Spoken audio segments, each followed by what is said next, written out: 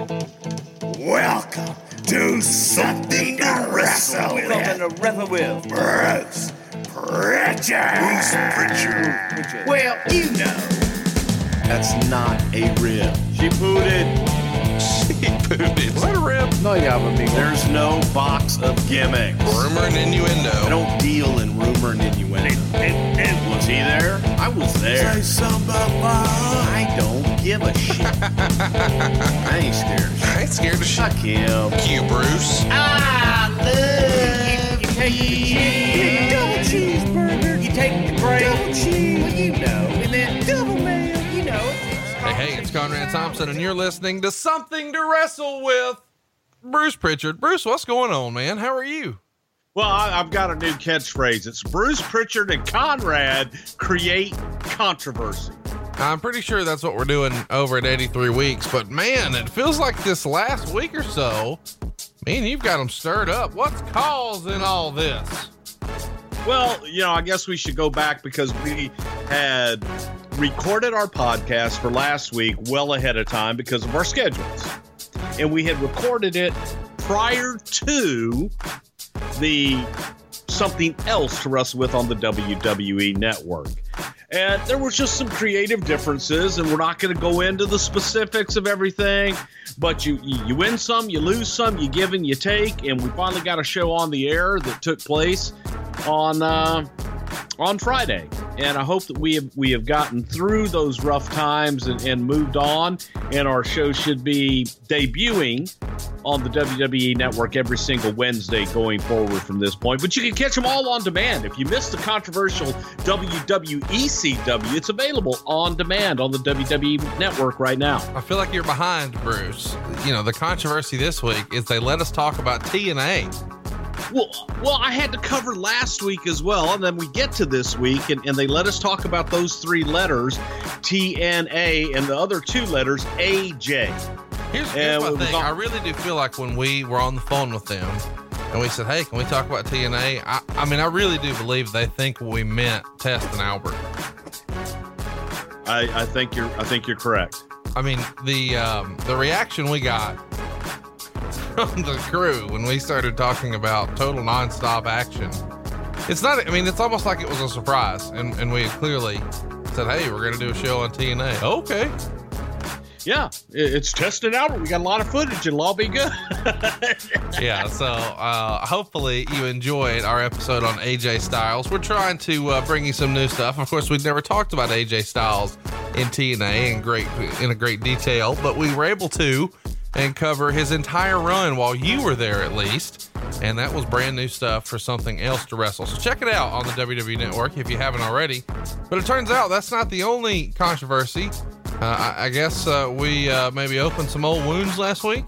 Well, unfortunately, and we brought up, because what we do on this show is you bring up a lot of the news surrounding the time periods that we're covering at the time. And one of the things that we brought up was Tom Cole and his lawsuit with the WWE. And I mentioned the fact that I don't think I've ever met Tom Cole, couldn't pick him out of a lineup.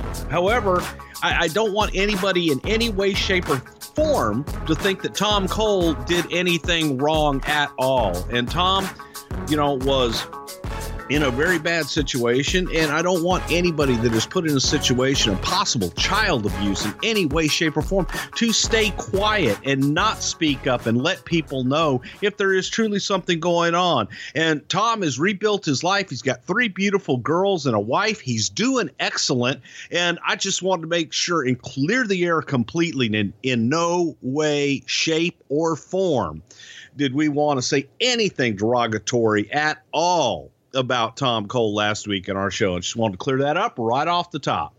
Well, and it is fair to say that, we're working directly with whatever's in the Observer. So if it was covered in the Observer, we're going to sort of go through what Dave's thoughts are and let you sort of react to that. So all those details are out there, but I guess none of that really matters. We should echo your sentiment of, we don't want Dave Meltzer. Oh, wait. Well, we don't want anyone to be a victim of abuse. And clearly, if that's the case, you definitely need to speak up. And thankfully, Tom Cole is another example of somebody who can have a happy ending, because life has certainly worked out in his favor.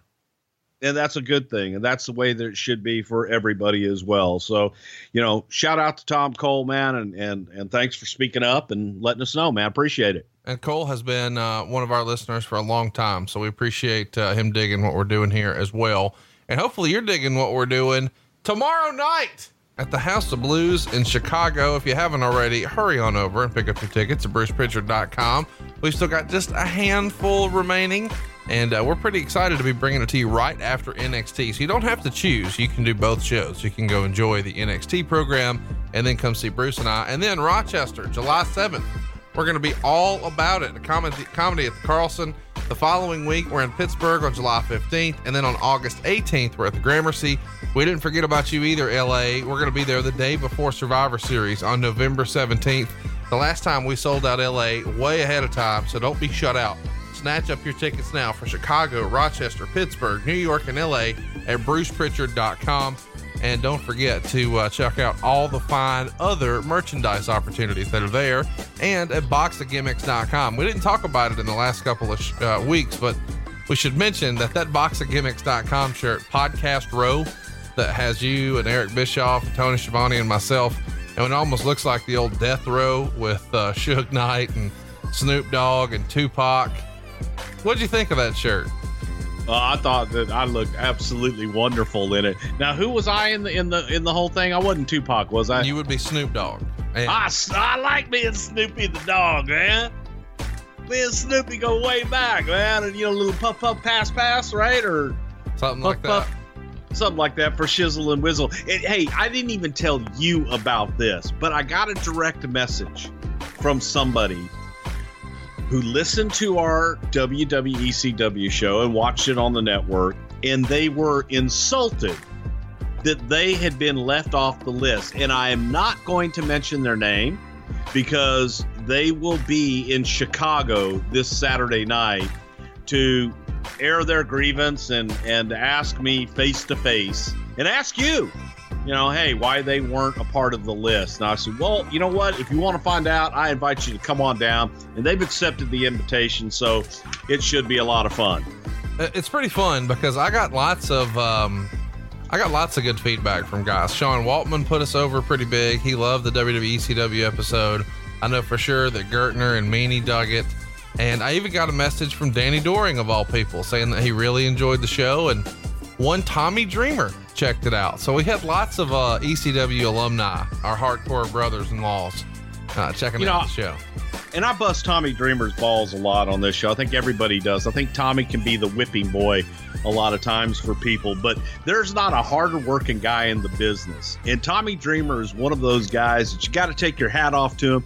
Created his own promotion, House of Hardcore, and is making it a reality and is doing it on his own terms and is actually being successful with it. So as much as I like to bust Tommy Dreamer's balls sometimes, Bubba Ray Dudley likes to do the same. Man, much respect to Tommy Dreamer and everything that he's done. Speaking of doing it on your own terms, you can do that right now at savewithbruce.com. Isn't that right, Dusty? Baby, you know that's a fact, because listen, if you got a mortgage and maybe you're paying a little bit too much, maybe you got a whole bunch of credit card bills building up, you can consolidate all of that and take care of it in one low monthly payment, and SaveWithBruce.com can help you out with that, baby. Conrad. Yes, sir. You don't even need to have perfect credit. You don't need perfect credit or money out of your pocket. We can get you out of an apartment and into a brand new house with no money down. You couldn't even get another apartment that cheap. You'd have to pay your first month's rent, your last month's rent, and a security deposit. But SaveWithBruce.com can hook you up right now. That's SaveWithBruce.com. If we can't save you money, we won't waste your time. NMLS number 65084, equal housing lender. Bruce, let's get to it. Let's talk about Bad Blood 2003. It's a pretty big deal because we're covering this on the exact 15-year anniversary. It goes down in your hometown of Houston, Texas at the old Compaq Center. It drew 10,000 fans for a $500,000 gate, and it was offered for free for the U.S. Armed Forces who were returning home from the Iraq War. Huge success. This is the very second Bad Blood. Of course, the first one took place in 1997, which we've covered before. That, of course, is unfortunately the day Brian Pillman passed away, or when we learned about it. And also the very first ever Hell in a Cell match with Undertaker and Shawn Michaels. Catch that in our archives at somethingtowrestle.com. We don't see another Bad Blood until right here. Who was a proponent of the name Bad Blood? I think it was just kind of revisiting some old names. Vince went through a transitional period of he wanted everything to be different. He didn't want to repeat anything except for the Big Five. And he wanted the other ones to have different names and have their own identity, if you will, for that specific show. And he didn't want to repeat, like have a Great American Bash every year. That's changed. And then he got into, we should have Bad Blood and Money in the Bank, and those should be annual events. So he kind of waffled back and forth a little bit and came back to Bad Blood in 2003. Chat me up a little bit about the pricing strategy for pay-per-views here, because the big pay-per-views have always been, or at least in this era, they were $34.99 or $34.95, $35 we'll call it. But before here, like when we did In Your House Bad Blood, the In Your Houses were a reduced pricing strategy. Now, the idea here is, I understand, it's a shorter show. It's a 2-hour show, so it's a smaller price. It feels like when you guys did sort of brand exclusive pay-per-views, somebody may have pitched, well, hey, let's do a 2-hour show when it's just Raw and a 2-hour show when it's just SmackDown for a reduced fee. You don't do that. And of course, I think somebody smartened somebody else up and said, hey, they're going to buy it either way. So let's give them the extra hour and charge the extra 10 or $15, right?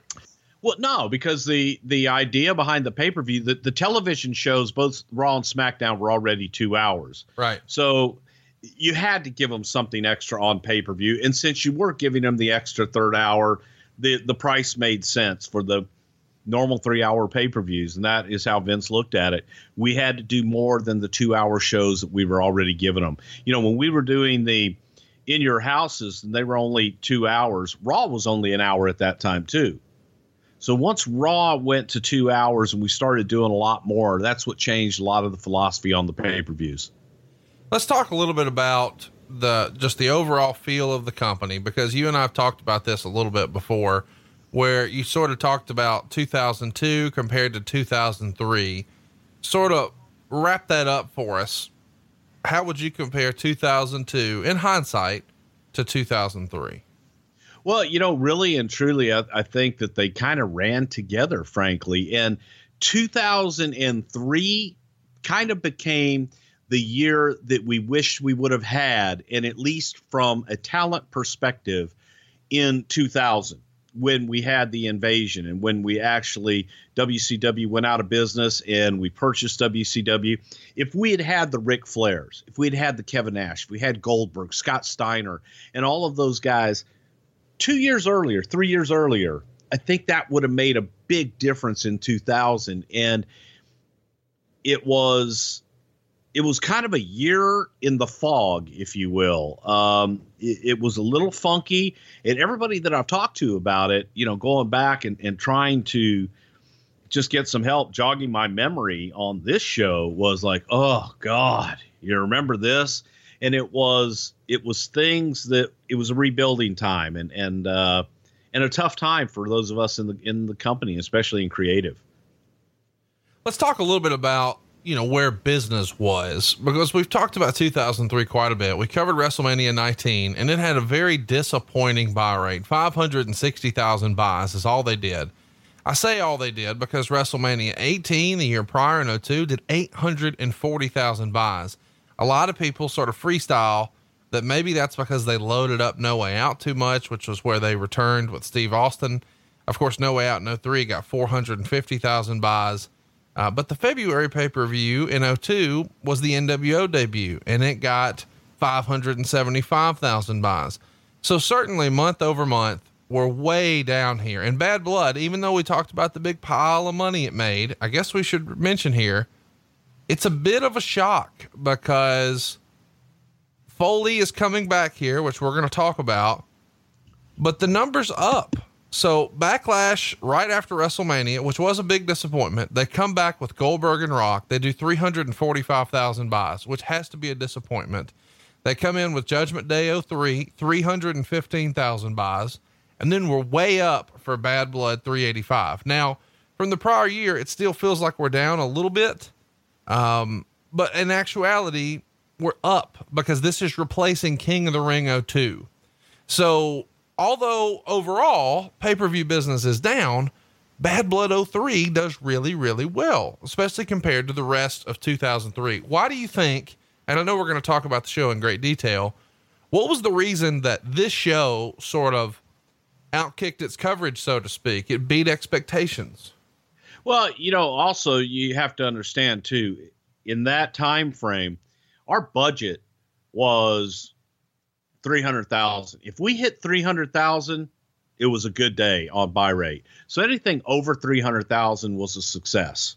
So when you talk about, that's got to be disappointing, no, because we were looking at anything over 300 compared to the previous years. Yes, it was. And business overall was down and felt a little out of sorts. In addition, pay-per-view business and everything encompassing it. But I can't tell you that. I don't think that.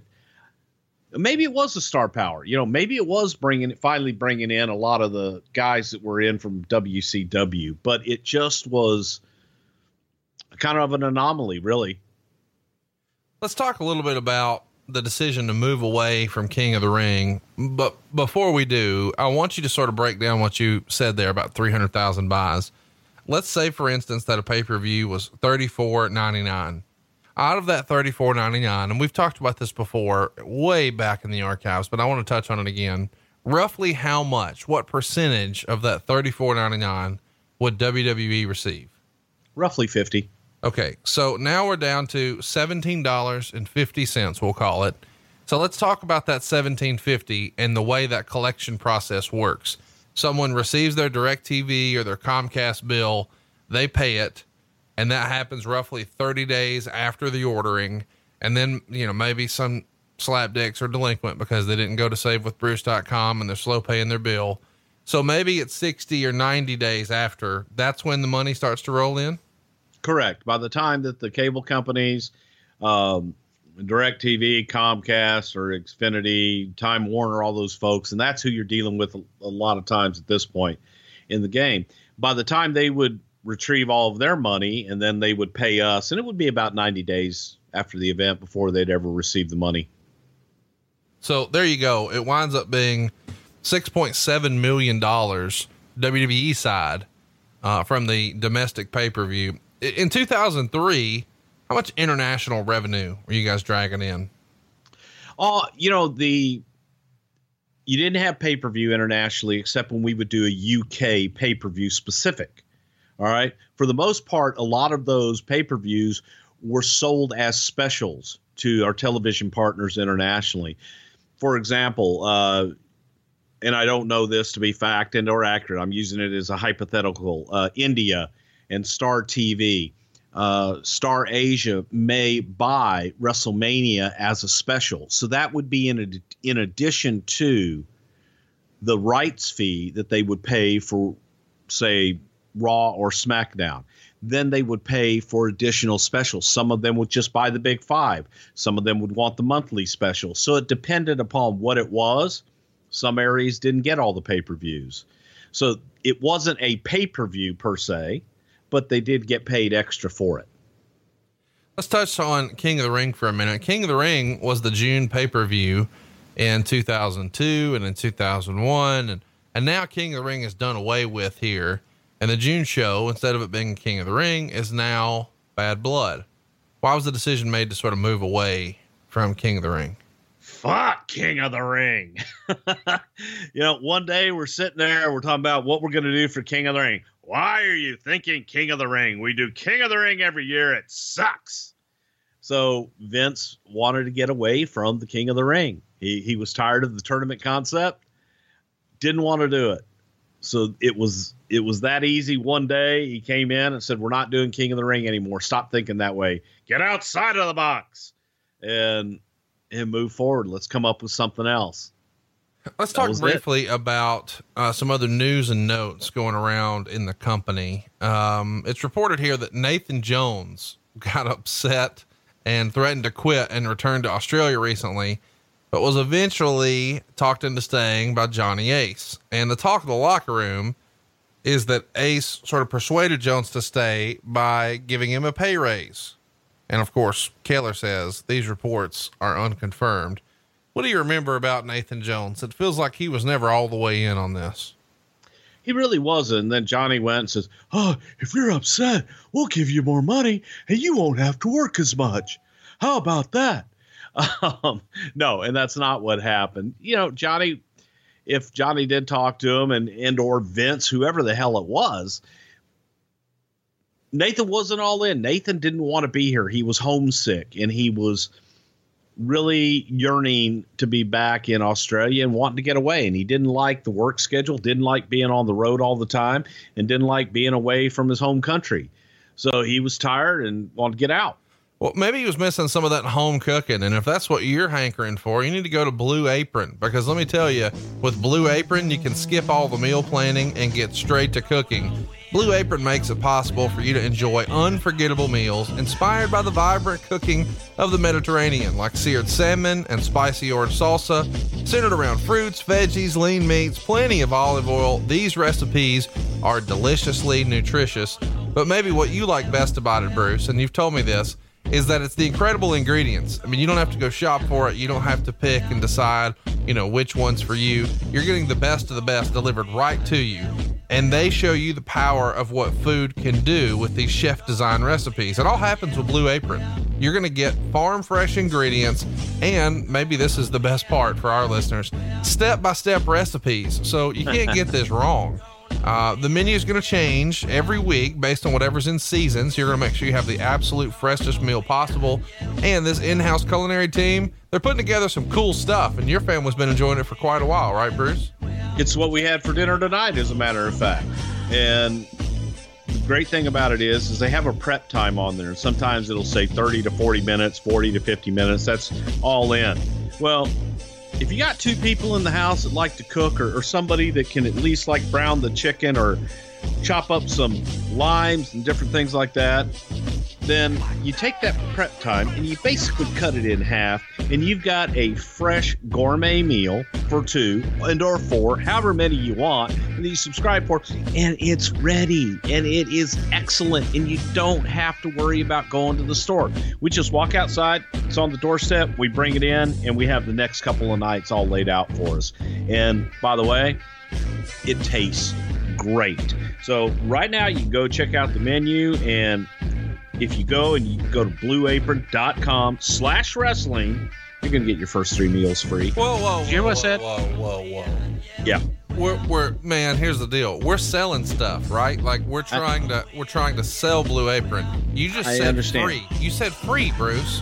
That Yes. Don't do that. We're not going to get our commission on this. You said free. Yes. You get your first 3 meals free Will at you stop? blueapron.com. You just go type it in your part. blueapron.com/wrestling. It's free, Conrad. No, it's not. How can it be free? They're paying us to be on. You can't give away their stuff. It's how much? Listen to our listeners right now. It's blueapron.com/wrestling, and you're listening to my voice right now. You're going to get your first 3 meals absolutely free. Bruce, take your pills. You're giving stuff away for free and you're talking too slow. We got to get to the bottom of this. I'm going to go see if this is for real or not. blueapron.com/wrestling. Blue Apron is a better way to cook, and hopefully they'll be back with us next week, but you can't give away all this stuff, man. It can't be free. What are you It's doing? free, Conrad. Go now. You frustrate me, man. You're doing too much. Keller reported that Rocky Johnson, The Rock's father, was released from his training duties in Ohio Valley, and Keller freestyles, not much of a surprise because he stopped going shortly after he signed the contract. What do you remember about The Rock's pop and OVW? It was a situation where Rocky thought, hey, that'd be a really great thing to move to Kentucky and to be a part of the program and get involved with the developmental system. And man, I think he really missed being in Miami and realized that Louisville wasn't for him and he was ready to move on. So it didn't work out right away. And thank God they realized it quickly it wasn't going to be a fit, and Rocky wanted to go back to Miami. Around the same time, Keller reports that the Road Warriors worked a dark match at the SmackDown taping, but they're not expected back in here. What was the rap on the Road Warriors here in 2003? That obviously they weren't the Road Warriors of old, but we, out of respect and out of friendship, said, yeah, come on in, man. We'll take another look at you. And if it's one thing, you'll always get from the guys on the phone, I'm in the best shape of my life. By God, I just did 6 hours on cardio. And then I went and I swam an ocean and so on and so forth. And then they get there and they're not in shape and they're not what they used to be. So it was a courtesy, but there was never really any serious consideration at all to bring them back. Let's talk about Christian. This is in the Torch around this time, and it's one of my favorite stories. Quote, Christian has been asked several times in the past to change his look, but is always against cutting his hair. The premise of an Intercontinental title run may be the incentive that finally persuaded him to make the change. Did Christian I'm not cutting my hair unless you give me the belt? No, it was a heart-to-heart with Vince McMahon where, well, pal, frankly, I don't have anything with a guy that looks like this. However, if I had a guy that was cleaned up a little bit and maybe not all this crap hanging down on his shoulders and a little different outfit that looks like an athlete and not some hippie or out there in California or Canada or wherever the hell you're from, I might be able to do something with him. You know how whenever like a basketball player is traded to another team, ESPN will like Photoshop the new jersey on him immediately and run it on their programming. Have you seen that before, Bruce? Sure. Yeah, I'm sure you have. I'm sure you're a big ESPN well, guy. You know what? Actually, no, I actually have because my son keeps ESPN on 24/7. And if he's in the house, it's on. Even there, you fucked it up. You said he keeps ESP on. I said ESPN. No, you didn't. Just sounds like I said, I was being a peeing. That's great. ESPN. I knew you were going to say that. I have ESP over here too. Hey, so here's in my head, and let's just go with it for a minute. Okay. Vince McMahon has someone in the graphics department do a Photoshop of what Christian would look like with short hair and different gear. And he puts the Intercontinental title on him. So I feel like he maybe shows him a picture of him present day with the Velocity logo behind him. Like, here's where we are now. And here's where we could be. It's almost like you're at the optometrist. Better one, better two. And on the second one, he's got new gear. He's on Raw. He's got the Intercontinental title. He's got the short hair. And then Jay Reso says, I'm gonna go with the second one, boss. Where can I get that ring gear? Give me those damn clippers. I love it, pal. God damn it, that title's yours. Imagine what it could look like. Get that damn over the shoulder garment off of you. And that hair, it's gotta go. Gotta go. It's amazing. What's with the whiskers, pal? Ugh. The figure circling the WWE office at this time is that Torrie Wilson's issue had sold over 1 million copies, which is up from the magazine's average of around 800,000. Man, how over was Torrie Wilson and Playboy in the locker room? Probably over like Rover, I would have to say, man. Torrie was one of the most. See, here's the thing about Torrie. You can't even think about. Well, yes, you can. You can't even think about Torrie like that because she's so damn nice, and she's so beautiful, and then she's so sweet. What are you talking about? You can't think about her like that. Roll Tide. Yes, you can. No, you can't. Well, I mean, could you imagine what would happen if you like had a beautiful woman like that? Okay, never mind. I get it. I think what you're saying is this seems like a good idea, but when it actually comes time to do the deal, maybe you have a little performance anxiety. Well, baby, you talking about hard times, if you will. Well, I tell you, let me tell you about somebody. My good friend Willie Alexander. He was having a hard time experiencing hard time.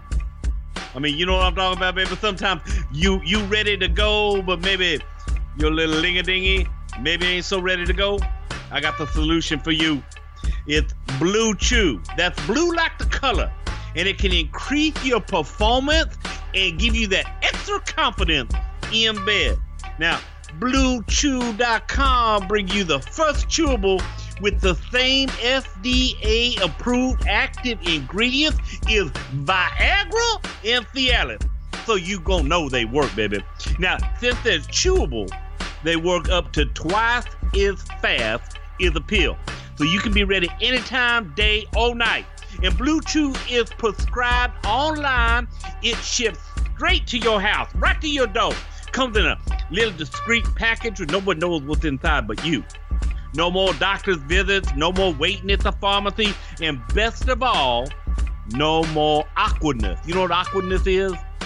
Feeling kind of funky like a monkey, if you will. You know what I'm saying? Now, Blue Chew is made in the USA. It's shipped direct, so they're cheaper than any pharmacy. And my buddy Willie Alexander, baby, he's kicking like never before thanks to BlueChew.com, baby. Can I just tell you right now, Bruce, that Yeah, baby. we have the fucking best job in the world. We do, baby, but you want to know what's even better than that? What's that? Well, right now, for our listeners, people listening to us right now, Right? now it's only for them. Now, y'all can tell your friends, but you got to tell them to come and listen to us. If you go on over to BlueChew.com, you're going to get your first shipment free when you use our special promo code WRESTLE. Just pay $5 for shipping. Again, listen to me now. That's BlueChew.com. You go in there and you put the promo code WRESTLE, and they're going to send you Blue Chew for free. It's better, cheaper, and faster than anything out there, baby. You hear what I'm saying? Did you hear what I said? Bruce, you're doing it again. I'm giving away free. Why? Stop it. You go on over to BlueChew.com, put the promo code WRESTLE in, you try it for free. It's only $5 for shipping and handling, baby. You can't beat that. Free. This is our last episode. I know you heard me. Don't pretend like you didn't hear me. It's free, Conrad. BlueChew.com, promo code WRESTLE. Get it while you can, I guess. But maybe you don't know anything about hard times unless you've tried Blue Chew. Believe me, I know all about hard times, baby, because they send it to us. Oh, wait a minute. Never mind. So anyway, So the magazine was pretty popular in the locker room, huh? yes, and of course, Tori was like everybody's little sister, so it was kind of hard. All right, let's move on. What? On the May 19th ish episode of Raw, it's one of my very favorite Raws. And listen, every now and again, I'll recommend something and you'll go like, stop what you're doing and watch it. And then you tweet me and say, dude, you're so right. This is one of those. Go out of your way to find this. It's May 19th, 2003. Triple H is going to wrestle Ric Flair in the main event here. It goes down in Greenville, South Carolina. And this is the time when we get to see Ric Flair have one more title match. And it feels like this is the last one. And it all happens through a fun little twat. A fun little twat? I tried to say plot twist. And I guess. But instead you said a twat plift. I did. Listen, we gonna get into the pie eating a little bit later on, baby. But this ain't no twat plift. This a plot twist. BlueChew.com. Are we still there? It's free. $5 shipping and handling. Come on, folks. Anyway, let's talk about this twat plift. Go out of your way to see this episode of Raw. You've got a very spirited Ric Flair promo when he's telling Triple H he's taking this title shot seriously. Of course, in storyline, these guys have been together, but here they're going to have a match. It's even on the Ric Flair DVD where they do sort of a post-match celebration. And we've never really talked about that here on the show. Allegedly, Rick didn't know you guys were going to do that for him. You know, that he was going to have a title match and then all the boys were going to come in and drink some Miller Lights, and literally the locker room empties and he gives a little speech and, just thanks South Carolina for being Flair country and supporting him all these years. How did that come about? Just literally appreciation of Ric Flair and feeling that in Rick's mind, during this time, Rick had a confidence issue and wasn't feeling that he was the Ric Flair of old and didn't have the same swagger. And we all felt, you know what, man, you're Ric Flair. Go out and beat Ric Flair. Show him who, that guy is still here. He can still go. So that was a storyline on TV, but it mirrored real life. And it was something that the guys wanted to just show their appreciation for all that Rick had done. And everybody, it was a shoot. Afterwards, he went out and tore the house down with Triple H. And then everybody just wanted to come out and let him know, hey, in real life, man, we love you and appreciate you. Absolutely. I mean, even Stephanie and Vince come down. They put the belt on his shoulder. It's a whole deal. Now, that doesn't air on Raw, but it is on that Flair DVD. But I feel like I should mention here that at the end of that Raw is when it's announced that Kevin Nash is getting a rematch, because this happened the night after a pay-per-view against Triple H, and he is getting a rematch, this time in a Hell in a Cell. So we're off to the races, and our storyline is sort of set up here. The following week, Shawn Michaels comes down, and JR calls him the best of all time and introduces Ric Flair, who he also calls the best of all time. And Shawn does a promo here where he says for 18 years, he wanted to say something to Flair. He's every reason that he wanted to be a wrestler. Flair's the reason that Shawn had to be great. From day one, he wanted to be what Flair was on a nightly basis. So he's really putting him over in a big way. And Flair is touched and then agrees to a match where Shawn says he really just wants to see where he stands. So he wants to face him one time. And of course they've had matches before, but we're setting up a pay-per-view. Kayfabe. Triple H comes out and wants to put a stop to this. And he starts yelling at Ric Flair. These guys go back and forth, and Flair saying, I don't want to be the guy who follows Triple H around and puts the belt around his waist. And Triple H is yelling at Rick about how he's an old man and blah, blah, blah. What'd you think of the way this angle is set up here with Triple H, Shawn Michaels, and Ric Flair? Because as wrestling fans themselves, this has to be a pretty big deal to Shawn and Hunter, is it not? The reason that it worked and the reason that it was all put together, because it was real. And it's how Shawn and Hunter both felt about Rick. And it was, as I said, it was art imitating life, and it was a way to get Rick involved in something. And so a lot of this stuff had an air of truth to it because it's how they both felt. Absolutely. And, I mean, this is good stuff in this era. I really like the way this one was set up. Let's talk a little bit about Eric Bischoff, because he struts that ass out here later and says that this is a great match, but it's not happening here in fucking Mobile, Alabama. Instead, it's happening at Bad Blood. And he sets up a handicap match where Rick and Shawn are going to tag team against Triple H. And it's the first time that we've really seen this, but of course it is on the heels of the prior week where Triple H and Flair wrestled. So later in the show, as you know, Ric Flair turns on Shawn Michaels, which is like classic old school, everything that happened in the 80s with Sting or anybody else who was involved in the Horsemen and then kicked out. And he sucker punches Shawn Michaels. Kevin Nash runs down to make the save. A masked man runs out and attacks the baby faces before revealing himself as Randy Orton. And this is pretty much the start of Evolution. Of course, Batista's going to wind up being added not too long after this, but a great swerve, classic old school stuff here, bro. With Rick turning on Shawn Michaels. How does this come together? Who was behind the creative of this? And how did Randy Orton sort of level up into this spot? Because this is a big deal for him. Well, this was something that Hunter wanted to do, and Hunter wanted to have a group that kind of mirrored the Four Horsemen and be able to have Rick in an advisory role and use Rick to help Randy and be able to help Batista as well, and still, be a vital part of this thing. The whole thing, getting up to it, it's funny going back and listening to the commentary. Well, you can see the evolution of this taking place. Every other word was evolution, and it was overkill to the point of, boy, I wonder what the hell they're going to call these guys, because the evolution of wrestling is right here in front of you. It was really the past in Rick. It was the present in Triple H.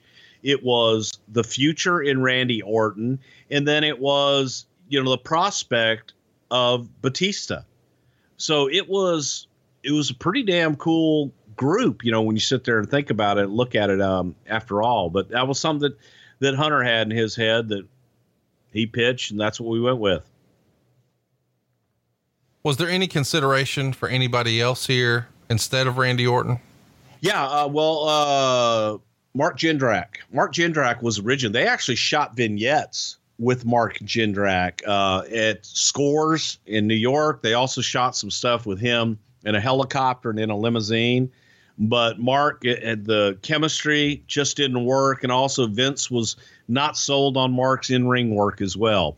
The reasoning for having Mark Jindrak as a part of Evolution was the same thing as Randy. They felt that him being around Rick and Hunter and all that stuff all the time would allow him to grow and we'd get the most potential out of him. Vince saw Randy and felt that's the guy.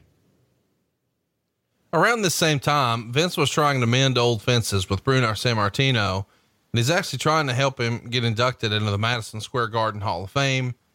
And that's, of course, is not something that really shook out the way they wanted. Bruno winds up being inducted into the WWE Hall of Fame in 2013, but it takes a while for those fences to be mended. Do you remember this strategy of, Bruno trying to be, celebrated with Madison Square Garden and Vince maybe having a hand in that? Well, I know that the Garden really wanted to celebrate Bruno, and Bruno was a huge star in Madison Square Garden. And Vince looked at it as an opportunity to maybe get Bruno back in the fold. And if Bruno would go and accept that it was a possibility that Bruno may come back and accept the WWE Hall of Fame. Bruno still at this point was not ready. He wasn't ready to listen, and he didn't like the product and didn't feel that he wanted to come back at that time, and just kind of fell through as it had several times before. Another legend is in the news around this time, but this time it's a sad anniversary. Freddie Blassie passed away on June 2nd, 2003. What are your memories of Freddie? We've talked about him a little bit on the show, but he's always been sort of regarded as the elder statesman of the company. Any good Freddie Blassie stories you can share with us? No, none that I can tell on the podcast. Freddie Blassie was the first American heel to go to Japan after World War II. And he was notorious in Japan, working with Ricky Dozan and Giant Baba. A classic heel's heel. Fred Blassie, perfect bleach blonde hair, perfectly styled, always dressed to a T, which is how he came up with the name Classy Freddie Blassie as a manager in later years. But Blassie used to, with pride, talk to you about how when he was working the Los Angeles territory, and he would pull his shirt up or take his shirt off and show you all the stab wounds all over his body. And like, yeah, I got stabbed right here from some son of a bitch, and he came and I got stabbed over here and I got cut here and I did this and my eye got taken out over here. There was pride in getting that heat and being a heel that Freddie Blassie had, but there wasn't a better human being that loved kids more, and just an all-around great guy that I'm extremely proud to call friend and say that I knew through the years. Blassie was one of the best. Old school class. No doubt about it. I mean, that's what everybody says. Let's talk about the June 2nd Raw. Show opens with Rock getting out of a limo, and he's going to be on the highlight reel. Says he's here for the fans, pretty much turning himself babyface. And he was a heel most recently, last losing to Goldberg at the Backlash pay-per-view. This is an interesting time for The Rock. Talk to me about sort of how The Rock stood with the company here in the summer of 2003. Well, this was kind of during the time where Vince came up with the phrase, Rock can't be a heel. He's shitting on the audience, but he's shitting ice cream. They love it. They want more. So Vince felt he was fighting the tide trying to keep Rock heel, but Rock was in and out. Rock was out doing Hollywood stuff. He was making movies, and he was starting his run to be the biggest celebrity in the world at this point, and it's taken a while for him to get there, but this was during a time he was making the transition from the ring to being in front of the camera and being behind the camera in Hollywood. So we didn't have him full time. What we also see on this show where Bischoff and Steve Austin agree to compete in what they're calling a redneck triathlon. I gotta hear who fucking pitched this bullshit. Now, don't get me wrong. It winds up being half funny, half entertaining, but I mean, what the hell is this idea? Okay, let me preface a lot of this with I talked to a few people that I worked with during this time frame in the company, because watching the pay-per-view, as I had texted you, it was the parts of it that were extremely brutal. And as I'm going back and I'm like, jog my memory on this, what the hell were we doing here? We all kind of had the general consensus of this was a time in the company where creative even hated creative. And we were trying to get by. We were writing shows to get through the next day and just be done with it and move on to the next week. And it was painful sometimes, but it was not always the best. And the triathlon, the redneck triathlon, was you had Steve, who was going through some injury stuff. So Steve couldn't take any offense. Steve could give somebody something, but he couldn't take anything. So Steve was being protected that way from physicality. And then you've got Eric, who's a heel, and Vince wanted to keep Steve good, and he had to have them both on TV all the time. Well, let's have them compete. What will we do? We had an idea early on of what it could be, and they could compete in an Olympics of sorts in Texas, the Texas Olympics. And then Vince came up with the redneck triathlon. And that's how we came to it. But the original ideas behind it were different than what actually took place. So we'll talk about it in a minute. Let's talk about this Goldberg skit here, because Goldberg shows up to Raw here in one of those classic cars that we've talked about a lot here that Goldberg has maybe had some trouble with. You can hear more about that in our Goldberg episode, but this is the episode where Jericho is shown pouring paint all over Goldberg's car, and then he takes off. So as a result, Christian winds up stepping in with his new look. Once Vince compelled him to do that. And so now, he, instead of having the highlight reel, which is what was originally advertised for Jericho, Christian's taken over and he's calling it the Peep Show. And his guest, of course, is the guest from the highlight reel. It's The Rock, who comes out to a huge pop, does the finally gimmick. And believe it or not, Christian cuts him off and does it himself. And Christian starts talking about how he's the new people's champion and he's on fire here. What'd you think of Christian and The Rock here? This is a big opportunity for Christian because he had sort of been seen as a tag team guy, and now he's out there jabbing with The Rock. He always had played kind of a backseat to Edge as well. And I think that anybody that saw the Hall of Fame this past year at WWE, to me, Christian was the star of the show. Edge and Christian both were excellent when they kept coming out and doing their cameos, but inducting the Dudleys. And just the facials of Christian, you see what classic timing he has. And only a few people saw that. Brian Gewirtz was somebody he loved writing for Christian because Christian had input and they worked very well together. And Brian saw this talent. Brian saw the humor and the wit that Christian had and wrote to that. And I think that Christian delivered it well because nobody cut The Rock off, and The Rock liked Christian too. So he was willing to go with it as well. It was good stuff. It was different because we hadn't done that before.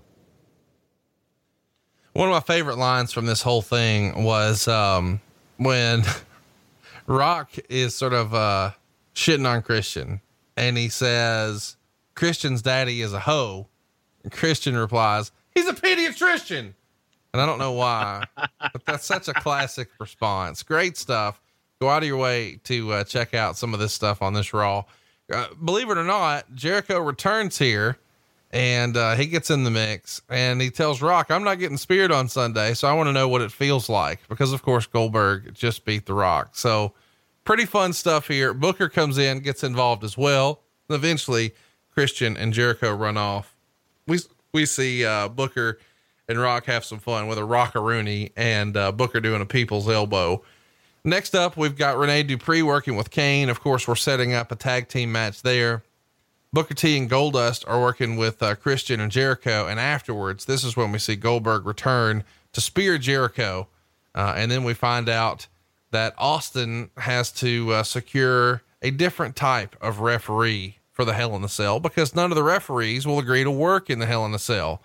And this skit where all the referees are sort of bowing out of this opportunity is pretty well done here. Whose idea is it to sort of play off of Tim White's situation in the Hell in a Cell and all the real life stuff that's happened in these matches as a reason to have a special guest referee in Mick Foley?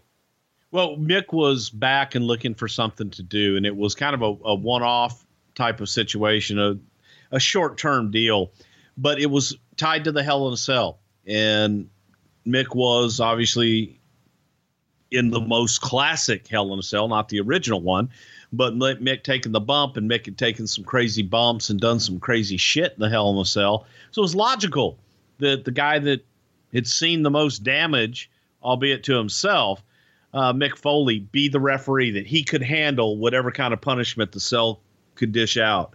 And that was the logic behind it, to bring him in and get the referees in a position where they didn't want to have anything to do with it. Around this same time in June, JR was on record as saying that Steve Williams was being considered for a contract. Was he just Dr. Death's friend till the end, man? Yes, he was. And I admire that. There's nothing wrong with that. And I think there were, we all had our favorites, and we all had guys that we were always trying to bring in that may not be the perfect fit, but you want to try and help them out. Michael Hayes was somebody that was told no, I can't tell you how many times, but every opportunity that there was for something that Michael might fit into, I'd say, what about Michael Hayes? No. What about Michael Hayes? No. And then we were in a spot where, Michael Hayes would do really well there. Bring him in. And then the rest is history. So Dr. Death was JR's, and they were friends from, Oklahoma boys. And there's nothing wrong with that, man. And it's not like Doc was a bad talent. Right. But yes, JR was going to push him to the ends of the earth. 8 days before Bad Blood, you guys ran a pay-per-view in England, Insurrection. And on top, it's Triple H beating Kevin Nash in a street fight to retain the world title, 16 minutes and 33 seconds. Anything you can tell us about Insurrection 03 here? God, it's another one of those I blocked out, but it was for the UK only, specifically for the UK, not really available. It wasn't available anywhere else.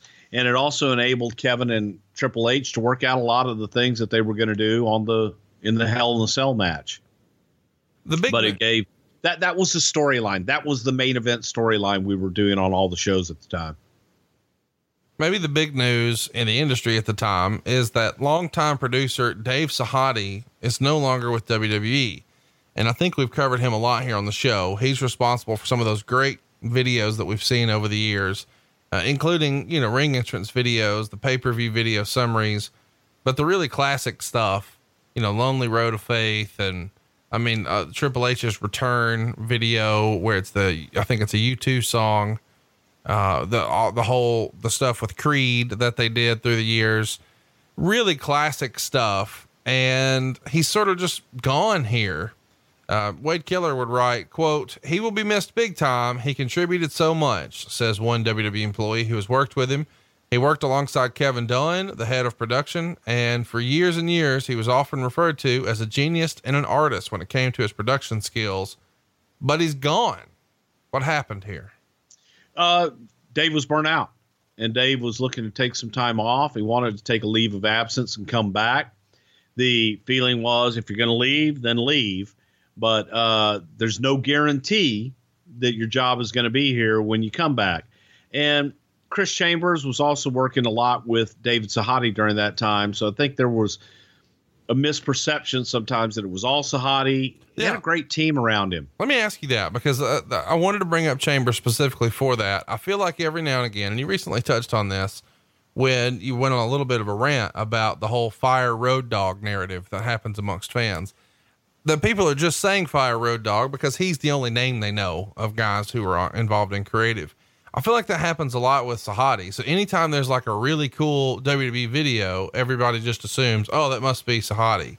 He's become almost like, you know, I'll have a Coke, or I need a Band-Aid, or hand me a Kleenex. He is a brand when it comes to video. Why is he sort of the name and not Chris Chambers, who's, you know, been there at this point longer?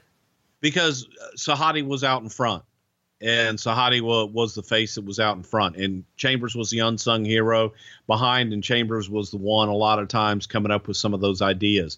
They were a great team. They worked really well together, and one complemented the other.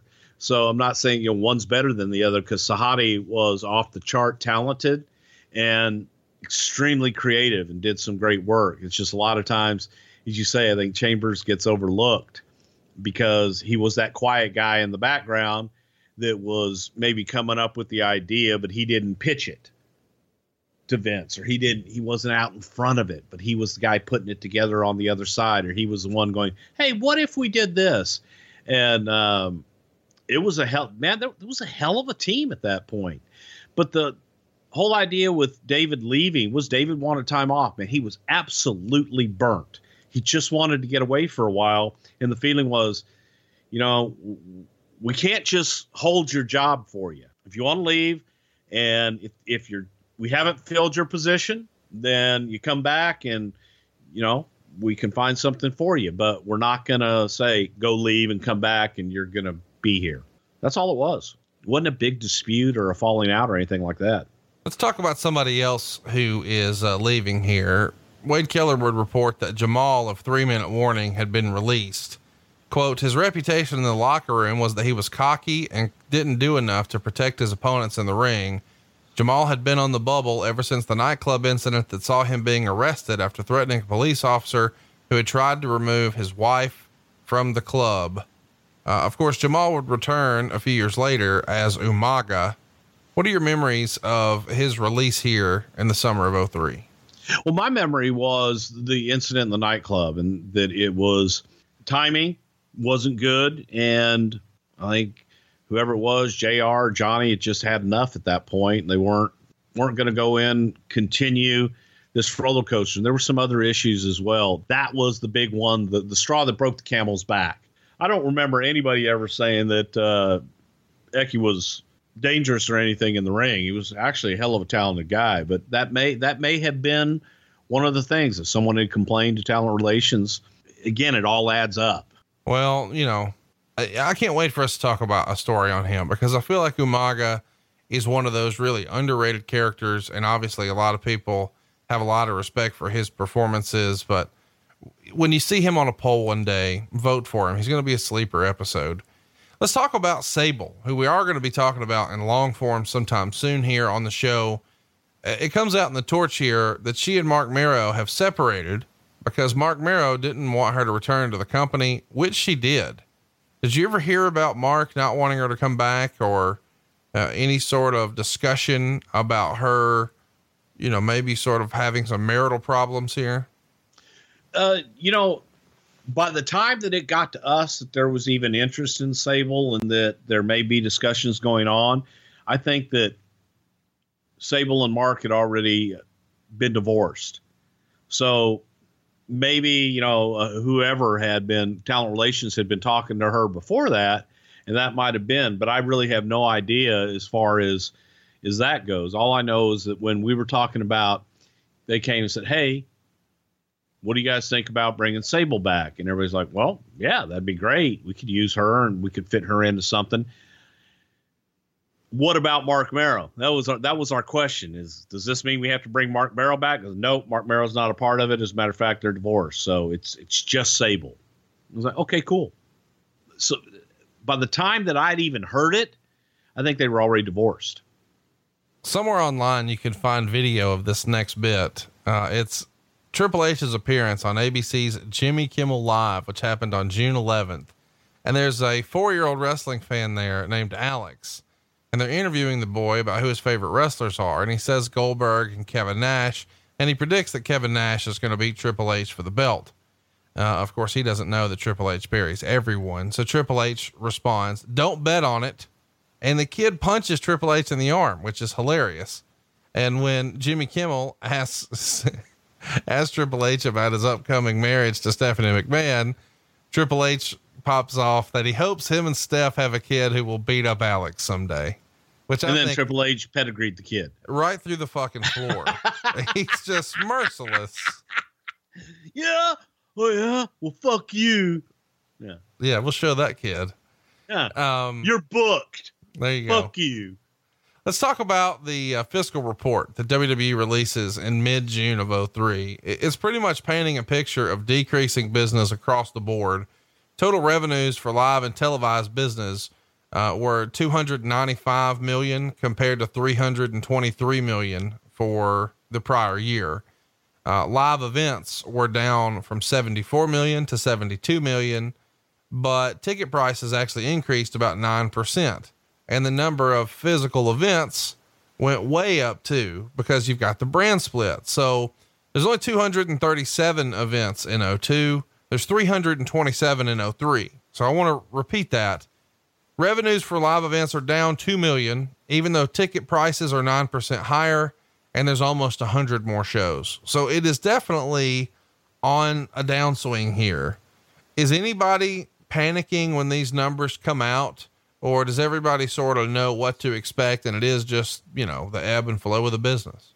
There was a conscious decision, and we knew that we might have to take a couple of steps back, take 2 steps back to take 3 or 4 forward. And we knew that going in with the brand split and everything that Vince was doing. So that was expected. And we knew it was going to happen. Not only did you know it was going to happen, you predicted here that between May of 2003 and April of 2004, you would see another decrease. You thought you would go, let me back up here. 2002 was 409 million in 2002. 2003 is going to be 374.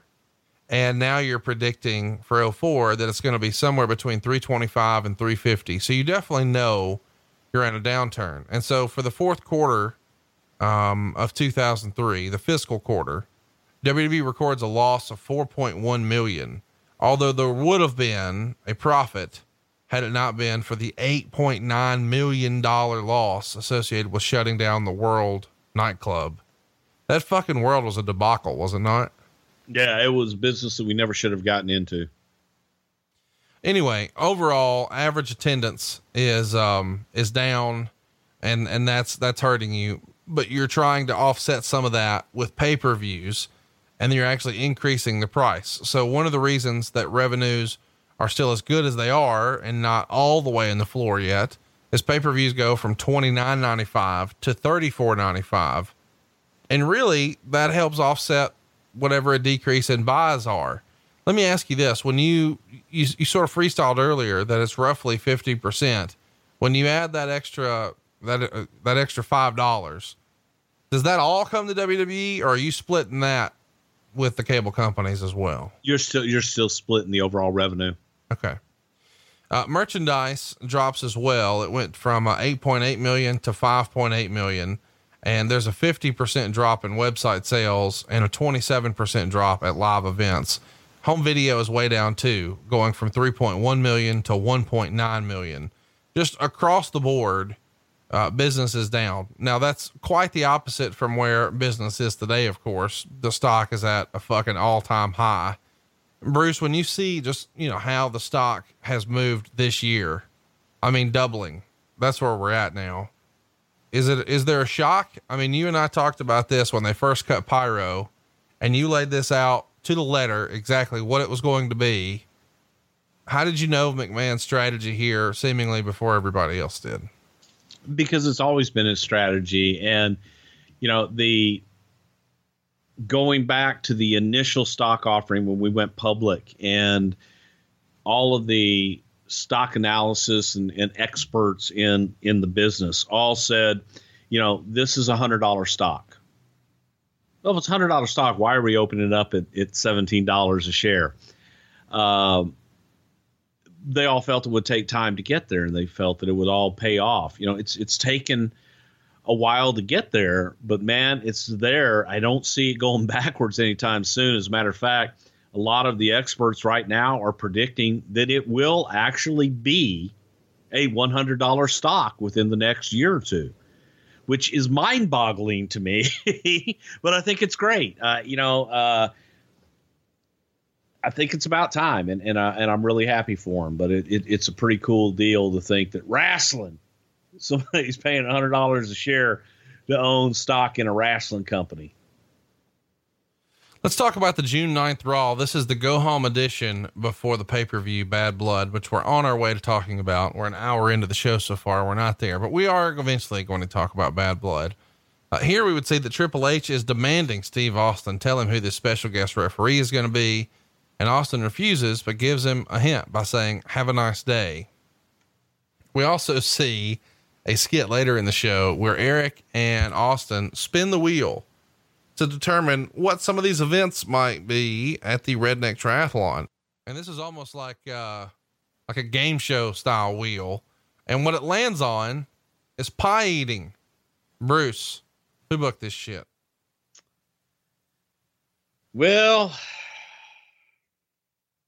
got to give credit where credit's due. I booked that shit, pal. We all came up with some of the craziest shit that you could possibly think of to put up there. And the crazier, the more absurd is what Vince loved. And he thought the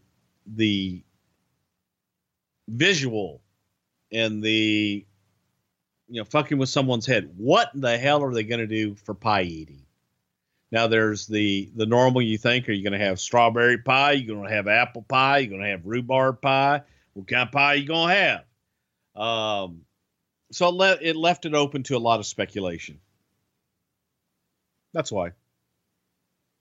You guys are doing some interesting stuff here, especially with regards to that, just the way women are sort of handled here. Scott Steiner is out with Stacy, and he beats Lance Storm on this episode. And Tess tells Stacy that he's going to make her his whore at the pay-per-view. And this makes air. That's, it's just hard to wrap your head around. Who was a proponent of making Stacy their whore at the pay-per-view? Yeah, I don't think anybody was. And I think it was a function of live television and people being stupid and immature and not, Vince would always tell people to push the limits, but there was a limit and there was a line. And unfortunately, some people crossed the line in that poor taste column. And that's what happened here. I think the other comment that was made during this time was something about, oh shit. I don't know. There was another horrible comment that, sloppy seconds that was made in there by Test. That was just a litany of bad judgment on Test's part. It really is just sort of hard to imagine that any of this shit got greenlit, but I understand what you're saying. If it's live, what can you do? Eventually Steve Austin on this episode of Raw introduces Mick Foley as the special guest referee. Foley cuts a promo and Triple H comes out and threatens him. Randy Orton is seconded by Ric Flair, and he beats the Hurricane, who has Shawn Michaels in his corner. What's up with that? And backstage, Spike Dudley is asking Foley to reconsider his involvement in the Hell in a Cell match. Jerry Lawler hosts a Spinaroonie contest between Booker T and Christian, and Booker avoids the Christian attack, but then Christian hit him with the title belt on the ramp, and we've got our match set up. We also see backstage where Jericho hits Goldberg with a chair. And then Triple H comes to the ring, which was surrounded by a Hell in a Cell cage. Foley comes out and says he's still definitely going to referee the match. And Triple H attacks Foley until Michaels and Kevin Nash made the save. So it's kind of interesting that we've got a special guest referee, but he's involved with all this physicality ahead of time. Rather unique here. No? Well, that was the idea, that the physicality is what kept the other referees out of the match. So you tell people that there is going to be physicality with the referee. And in a lot of ways, we were advertising a triple threat match. Just one guy wasn't involved in the title, and the referee was going to get physically involved if he needed to. Talk to me a little bit about Mick Foley's relationship with Vince McMahon here in 2003. It feels like he sort of had a hokey pokey relationship for several years there. And I mean, even here, he's made some independent dates and done some stuff outside of the company. You know, around this same time, he was doing some stuff with Ring of Honor and all over the place. What was the relationship like here? You know, Vince has a special place in his heart for Mick Foley. And I think that we all do, because Mick is a genuine guy that it's hard not to love him. But Mick, you know, leads with his heart. And so Mick would be in and out based on how he was feeling at the time. And Mick wanted, you know, no different than anybody else. Mick wanted a little bit of love. The only difference was that if Mick didn't get it, Mick had no problem with leaving and doing something else, because he was very strong in his convictions. So I think Vince will always welcome Mick back with open arms. It's just, you know, don't expect it to last a long time. I think they're better, you know, when they're in and out in short spurts. Speaking of short spurts, be sure to check out bluechew.com and use that promo code WRESTLE. Let's talk a little bit about the pay-per-view now. We're going to use Wade Keller's write-ups. Before you DM me and ask, the observers were not posted on the site. So I thought, hey, why not give some love to Wade Keller and the Torch? We don't have any FWK shirts. Should we actually make those Greensboro Jackoff shirts in time for StarCast? We haven't really talked about that, but I think this will be the first time that Bruce Mitchell and Bruce Pritchard have been in the same place at the same time since our Montreal episode. We were in the same place at the same time then? I don't think I've ever met Bruce Mitchell. Well, that's what I'm saying. I feel like, you know, if you're going to meet him, you might as well monetize it and sell some Greensboro. There you go. Shirts. Maybe we should. Yeah. Yeah. Greensboro Jackoff. All right. Let's talk about Bad Blood. We're finally here. Took us long enough. On the show, Christopher Nowinski is going to team with Rodney Mack to take on Bubba Ray and Devon Dudley. And there's some pretty fun stuff here, because before the show on Sunday Night Heat, Nowinski is really pushing Devon to ask, why is the white guy always telling you what to get and what to do? He's always sort of ordering you around. And Devon sort of pauses, and I guess they're playing off the racial aspect here. And then even in the match, he sort of pauses when Bubba tells him to get the table. But of course, eventually he gets the table. And then Nowinski surprises Bubba by hitting him with his mask and scores the win. So Nowinski and Rodney Mack get a win over the Dudley boys in a 1-star match here. What'd you think? I thought it was horrible. I really did. I thought it was horrible. And that's a shame, because you got the Dudleys in there and Rodney Mack, who was a hell of a talent, but there just wasn't any chemistry with any of these guys. And it just kind of sucked, pretty much, in my opinion. This one was kind of hard to watch. And contrary, you know, like sometimes I'll tell you, man, I didn't even fast forward through this one. I didn't fast forward through this one because I watched it with my mouth hung open a lot of times going, what the fuck were we thinking? It's worth mentioning here, Christopher Nowinski's gone on to do incredible stuff with concussions. If you're out of the loop on that, you need to look it up. That's going to be his legacy. But it is sort of fun to go back and see him as a wrestler here. Dude's only 24 years old right here. Yeah, the only Harvard graduate they ever had. Chris Nowinski is one of the smartest guys I've ever spoken to in my life. Talking to him will make you feel dumb, but the wrestling business wasn't for him. He was an incredible athlete, but the concussions got the better of him, and because of that, you know, you sit there, the discoveries that are made. The guy that has done more for concussions and helping people be aware of the effects of concussions than anyone else, in my opinion, is Christopher Nowinski. And I think he should be applauded for all the work that he's done with the NFL, the WWE, just in general, for the awareness, but also the study of the brain and everything else, man. But the wrestling and taking the punishment, man, he was made for better things. So obviously Nowinski's going on to change the world. What's Rodney Mack doing? He's working for Wildcat Wrestling in New Orleans, I think. What's your favorite Rodney Mack story? I don't know when we'll talk about him again. Red Dog. I tried to get Rodney to drop the whole Red Dog thing because he wanted to be Junkyard Dog so bad. And I was like, Rodney, there's only one JYD, man, and you ain't him, and you never will be.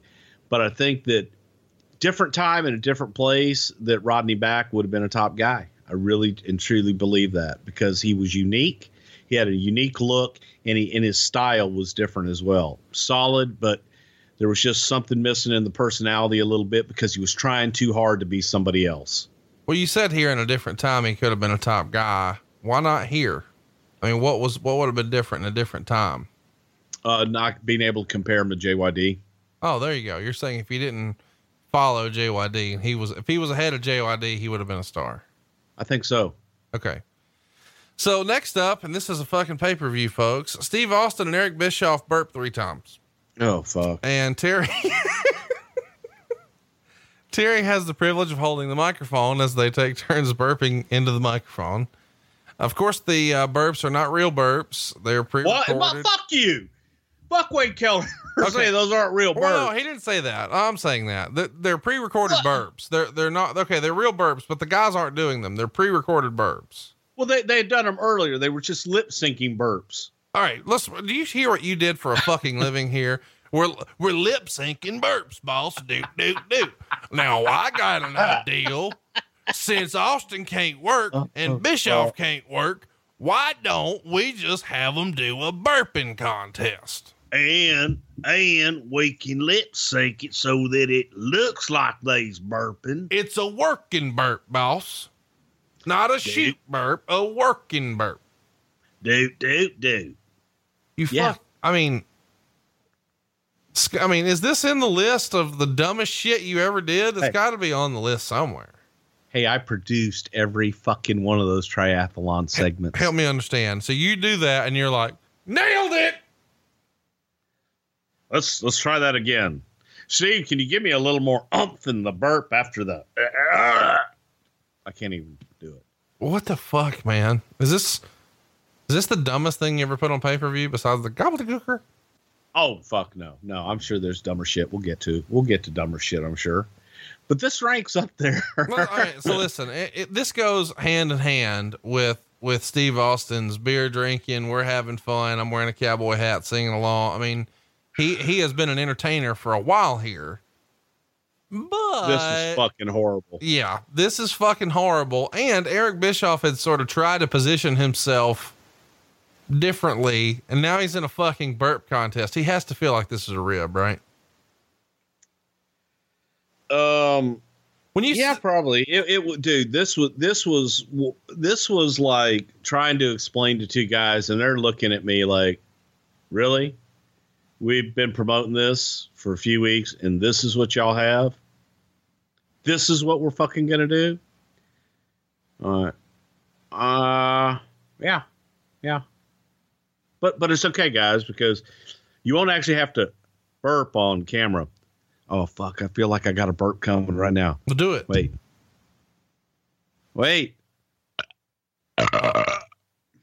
What the fuck? That was a real burp. What are we? You look how excited you are. What are we doing? I know, because that wasn't even a working burp. You know what JJ Dillon doesn't do on his podcast? He don't burp. Or have listeners. So Scott Steiner pins test 6 minutes and 40 seconds. And he manages to win the managerial services of Stacy. Now there's 2 highlights of this to me.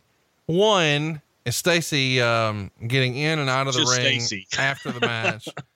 I think Stacy right here is in 2003 is the fucking definition of Roll Tide. Is she not? Good God. Beautiful. Just legs up to her neck. Yeah. I don't even know what Roll Tide means, but fucking A, she was Roll Tide. You know, I wonder if we could get like special Roll Tide packaging on some Blue Chew situations at bluechew.com. Use that promo code WRESTLE.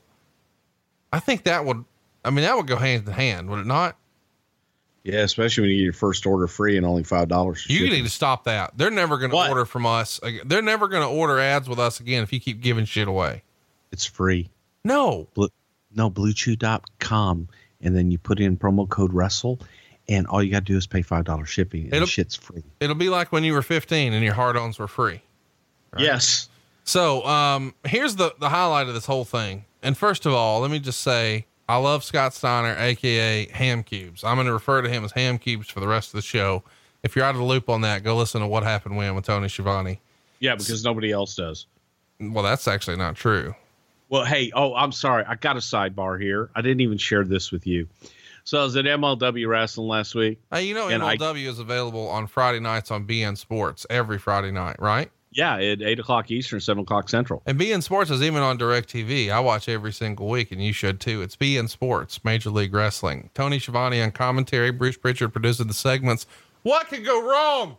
MLW. Yeah, well, while I'm there, I get a text message from Debbie.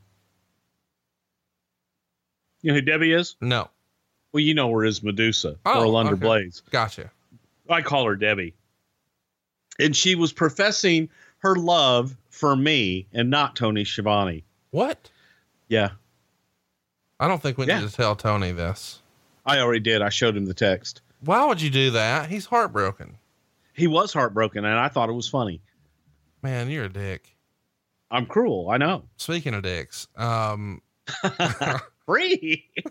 Speaking of dicks, what are we doing with our life? I know we're actually getting paid for this, but probably not for much longer if you keep giving stuff away for free, over at bluechew.com. Promo code wrestle. Jinx. So my favorite thing about this match with Ham Cubes is, he has an issue with, Test jerking Stacy off of the apron. She's trying to get into the ring and Steiner's holding the ropes up for her. He wants to have a little show and Test is having no part of it. And he snatches her down. So Steiner decides, fuck this. I'm going for him. So he gets on the apron and goes to dive off and just falls flat on his fucking face. Now you won't see this on the network because you guys have changed the camera angle. If you have the original pay-per-view version, you see splat, Steinerized. But on the pay-per-view version, they shoot from like where the announce team is, like on the opposite side of the ring, and you just see you still see it, but not nearly like the original version. Yeah, it's out there. I mean, it's definitely out there on YouTube or something because I've seen it recently. It's a shame because, Scott Steiner was such a badass in WCW, but this is just another thing on the list of shit that is going bad for him in the WWE, is it not? Yeah, and again, it just wasn't working here. And this was another one. Who's the guy that says dud? This was a dud. I just said it, didn't I? You did. It wasn't a dud. It actually got 3/4 of a star in the torch. And Wade would write in here, quote, Test hit himself in the head with a chair. Although it was the intended finish in that case. I mean, cause I guess you do need to clarify. Let's talk about the next match. Booker T and Christian go to a DQ. Quote, the finish of this one was a big talking point afterwards. Christian T's getting intentionally counted out to save his title, and the ref, changing a rule on the fly, announced over the house mic that he'd give Booker T the title on a count out. And that caused Christian to run back into the ring, but then immediately hit Booker to get intentionally DQ'd. The ref, who'd already changed one rule, could have just restarted the match or awarded Booker the belt, but he did neither. Christian saving the belt in a cheap fashion fits his gimmick, but it's contradictory booking of this finish that made a joke out of everything. The match itself was also very disappointing. The 8 minutes it lasted seemed like merely half of a decent match, and the bad finish took it down another notch. 1.25 stars. He didn't love it, but I thought this really got Christian over as a shit heel. Did it not? I thought that the match was excellent. The finish sucked. I agree with you on the finish. The finish was just totally illogical. But the match itself, getting there, I thought was excellent. And it got Christian over as a heel and just displayed why Booker is as good as Booker is. I was a big fan of, running back in and cheating to win. I mean, I know it makes no sense that you could change a rule on the fly. I get that. But the idea of, I'm going to lose the belt if I'm counted out. Okay, cool. I'm DQ'd. Disqualified. Yeah, it was a dick move. It was awesome. It was fun. Next up, we've got Jerry Lawler, who introduces Steve Austin and Eric Bischoff in the ring for the pie eating contest. I guess we should say that they set this up on the pay-per-view with a backstage skit where they sort of explained what pie eating was, and so Bischoff is sort of freestyling, you know, it's chocolate, it's apple, it's blueberry, it's cherry, it's whatever. And Austin clarifies and says, no, have you not heard The Rock out here talking? It's poontang pie. And I just can't believe that made air, but it did. And as if that wasn't enough, they show another skit where we meet 4 women and they're debating, quote unquote, who gets to go first. I just can't believe this is real. And they both sort of debate why they should get to go first. And in the end, Austin says that Bischoff is being selfish, but he can go first, but he gets to pick the one, and Bischoff agrees. So when they're announced here to the crowd, Austin reminds Bischoff that the deal was Bischoff gets to go first, but Austin gets to pick who. And so Bischoff agrees, thinking it's one of the 4 beauties backstage, but instead Austin picks Mae Young. And he does this by saying, you know, Bischoff had said he preferred mature women. And of course, Bischoff plays it off. And then eventually he kisses Mae Young and says, okay, your turn, Austin. Austin says, dude, you kissed her. That's not what this is. This is a pie eating contest. So then Mae Young low blows Bischoff and then does a Bronco Buster in the corner. And allegedly, and this is rumor and innuendo, Mae put sardines in her underwear that day as a rib on Eric Bischoff. Of course, Austin then forfeits his turn and gives Mae Young a stunner. The crowd did not pop for that. We're just beating up elderly ladies at this point, and he's a babyface. But we're officially tied because, this is round 2 after the burping contest. What'd you think of this pie eating contest and Mae Young? Okay, well, first of all, I was watching this pay-per-view in my home on the network by myself. So I was home with all my friends. And my wife comes home right as this was taking place. And Mae takes off her skirt. And my wife looks at me and says, did you write this shit? I'm like, well, I produced it. So yeah, but you got to admit, Conrad, Mae had a nice ass. What the fuck are you saying out loud right now? She had a nice ass in there, man. And she wasn't afraid to show it. But this is another one where sometimes Vince's haha just affects shit and can go, I don't want to say too far, but it was like, fuck me, man. We're trying to do a pay-per-view. I'm trying to get shit done. And I'm looking for Mae, and I'm trying to get Mae up to the gorilla position. And Moolah looks at me, she says, honey, she's not ready yet. She's still stuffing fish down her panties. Oh my! All right. Cool. We'll wait because she wasn't done stuffing the fish down her panties. And Vince just thought it would be hilarious if Mae rubbed her crotch with raw fish in her panties. And if you look closely enough, when you go back and you watch this, you can actually see the fish because Mae's panties are they're little sheer, and you can actually see, and you can see the little fish eyes and everything kind of bugging back at you. At least I hope that was fish eyes. Oh God. Help me understand. Vince McMahon is the one who asked Mae Young to put fish in her undergarments. He thought it was hilarious. Well, help me understand what that sounds like and how he pitches that. God damn it. Mae, I got one for you. When you go out there, first of all, you're going to make out with Bischoff. Which one's Bischoff? The one with the hair over there. Now, I want you to stick your tongue down his throat. Oh, my. You got it, baby. Oh, no. Sound like Jimmy Hart all of a sudden. You got it, baby. I'll say about no. Anyway, And Jamie Noble, I'll stick that tongue down that throat, baby. If only Jamie was there to produce this shit. So, and he says, then I'm thinking you get him in the corner and you hit him, and a little low blow there, and give him, the Bronco Buster. But I'd like you to stuff a bunch of raw fish down in there. Just rub it in his face. It's a little ha-ha. She loved it. It's crazy. Yeah, it was. But yeah, like I said, you can actually see, if you can look, go back and look with that in mind, and you can see the fish in there swimming around. And you will have to admit later, around. Conrad, she had a pretty damn good ass for an 80-year-old woman. Bruce, you have got too much Blue Chew in you right now, man. You got to slow your roll. It's $5 for shipping. The shit's free. Go to bluechew.com, promo code Russell. Just saying. La Resistance, one of those guys probably had some Blue Chew, beat Kane and Rob Van Dam 5 minutes and 50 seconds to capture the WWE Tag Team titles in an upset that WWE's Jim Ross would call Texas-sized. Pro Wrestling Torch's Wade Keller says, blah match, miscues with RVD and Kane cost them 3/4 of a star. La Resistance winning the tag titles. Man, who were they blowing to get this?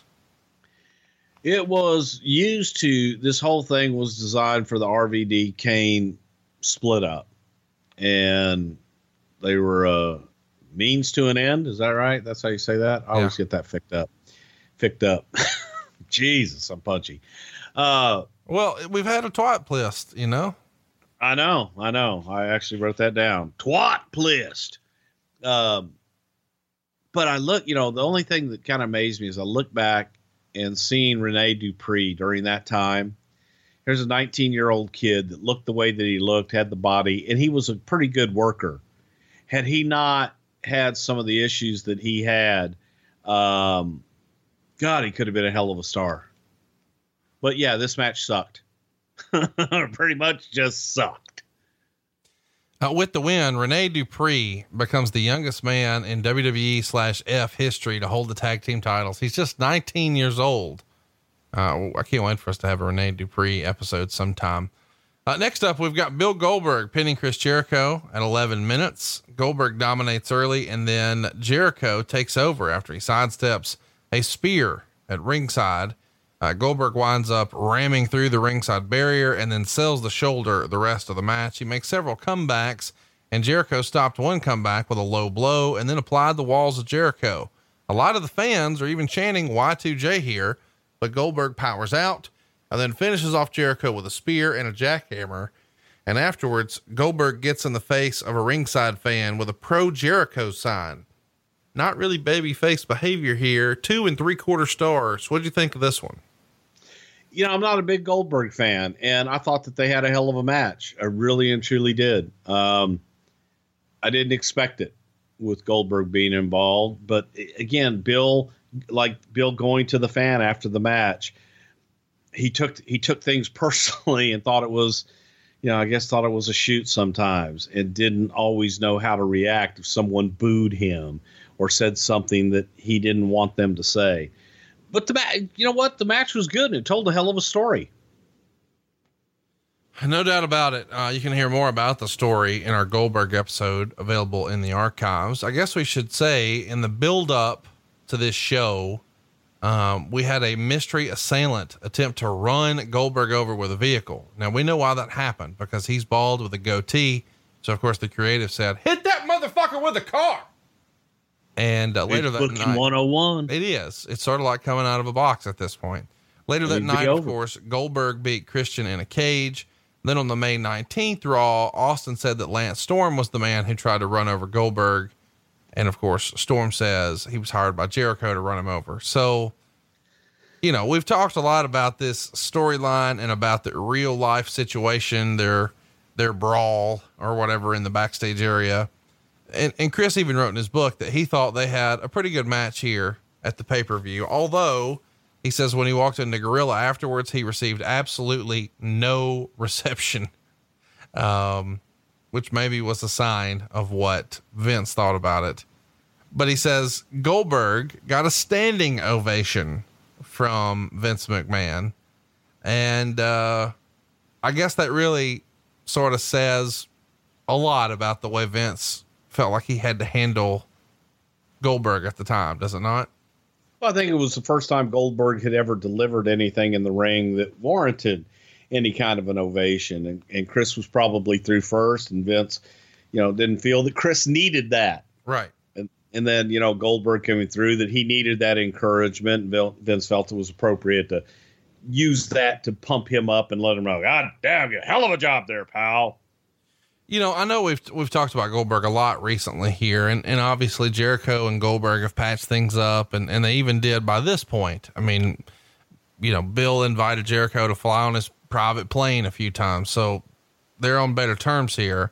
But allegedly, when they're laying this match out, Jericho suggests that he should kick out a Goldberg spear, so he'd have something to sort of hang his hat on since he was doing the job in the end. And Goldberg shot it down. And Jericho points out that The Rock kicked out of the spear, and Goldberg sort of pushed back that Jericho wasn't at The Rock's level. Did you hear that? Was there any heat about it? Yeah, I heard it from Jericho after the fact, much after the fact. It's funny, Jericho's not at Rock's level, but he beat Rock in Austin in one night to be the first undisputed champion. Right. Yeah, there you go. Thanks for watching, Bill. Let's talk about the dream match, which is next. It's Ric Flair and Shawn Michaels. A lot of people would say the greatest wrestler of the 80s taking on the greatest wrestler of the 90s. They go 14 minutes and 7 seconds, and Flair gets the win, but with a little help from Randy Orton, who comes in and nails Shawn with a chair shot. Keller would write exactly what you'd expect in terms of the spots they performed. Flair did his Flair flip. Michaels did his kip up and super kick. Lots of chops too. The big spot was Michaels diving off the top rope onto Flair, crashing him through a ringside table, which is a real sentence. Ric Flair bumping through tables here in 2003. 3 3/4 stars is the rating. Obviously I'm a mark for both of these guys. I loved it. And, clearly it doesn't have the emotion and the story of their final match at WrestleMania 24, but this was, 5 years before that. We never knew that that's what would be the final chapter for Ric Flair in WWE. What'd you think going back and watching this 15 years later? I thought it was excellent. And again, I'm probably biased too, because I love both the guys as well. And I think that they are two of the best performers that ever laced up a pair of wrestling boots. So to have them go out and have this display, I thought it was excellent. And I thought that they put together a hell of a match. It was believable and a great story. Probably a really, once in a lifetime type deal for Shawn. They had wrestled before, I believe in 91, a singles match during Rick's first run. Of course, Shawn at the time was still a rocker, but this is the first time on a big stage, and Shawn was disappointed. He thought he'd have 30 minutes on this show for this match, but he winds up only having 14. But maybe some of the time was cut because Shawn was sick. According to the rumor and innuendo, Shawn's working this match with the fucking flu. Do you remember Shawn being sick that night? And was he protesting about the amount of time that the match got? I don't remember him protesting about the time. It's funny. He had twice as much time as anybody else on the show, except for the main event. So, come on. They did have plenty of time, and it was the story that we were getting across, and it was what it was. And it was excellent. Here's what Keller wrote of the match. Flair versus Michaels was what I expected. I was hoping for more than I expected, but realistically they gave what they could. What they could give was good, even very good in some ways, but not great. Flair seemed half a step slow at times, but overall, I don't think a match between these two 12 years ago on a move for move basis would have been much different. Only it would have been 4.5 stars just because the offense would have been a bit crisper and the bumps a bit more spectacular, but they can be proud of their effort, and the finish was the right finish for business. Do you agree with that assessment? No, I think, I think that Ric Flair, for his age, especially, was spot on. It was Ric Flair and it was Shawn Michaels. So the whole point behind the match was the old dog and the young kid that idolized the old dog. You have to take into consideration the story. And to me, Ric Flair played his part to perfection. And so did Shawn. He was supposed to be a half step off. You can't Again, it's these guys wanting, the flip floppy fly bullshit of a Japanese match every single match that has no psychology. This match had psychology and a story that was carried through all the way. Well, they're telling quite a story with what's next. Bischoff and Austin are supposed to have a sing off, but after Bischoff embarrassed himself singing his own theme, Austin changed the contest to a mud pit match, and he then threw Bischoff into a mud pit where there were several pigs set up on the floor, and Austin drank some beer. What the fuck is this? Well, as I said last week, I tell you what was supposed to happen. And the whole idea behind this damn competition was to get to the finale of a singing competition, to where Bischoff goes out and Bischoff has a band and he tries to sing some kind of country song or some bullshit. And then Steve comes out after the fact with ZZ Top. Houston Boys, that little old band from Texas, and ZZ Top comes out and they do I'm Bad, I'm Nationwide. Now, Billy Gibbons is a friend of mine. John Paul Shelnut is a good friend of Billy Gibbons, and we had talked and we had discussed some different things. Billy was all for it, and Billy was happy to be a part of it. But when you've got a band and you've got management, things get a lot more complicated than they probably should be sometimes. But Billy was going to be in town, and he agreed to do it. He was like, yeah, man, we can figure out some different things to do. But the more that Billy's management got involved in it, the more it seemed like this isn't going to happen. So we came up with plan B and plan C. And we went right up until that day, kind of negotiating back and forth with different things to do. And, was Dusty Hill and Frank Beard going to be a part of it? They, I don't think, really wanted to be a part of it. Dusty did, but I don't think Frank really did. And it just became a clusterfuck. Billy wanted to go to the ring with his guitar and hit Bischoff over the head and just shit like that we couldn't do, and we couldn't work it out. So Vince was like, we'll do this. We'll have a sing-off. And then we ended up with the pig pen. And the match and the whole night of the triathlon was basically what was in that pig pen. Shit. Yeah. Man, you guys had fun fucking with Bischoff, did you not? Here's the thing. And I was talking to one of the other guys on the creative team today about it. Was, Vince had his haha with the fish, and I don't know what he expected the reaction to be, but Eric came back, laughing his ass off and in a great mood, and didn't sell, and thanked everybody. And May walked through the door and he gave her a big hug and kiss and thanked her for everything. And everybody had a good laugh about it. Eric got it. So Eric was a great foil.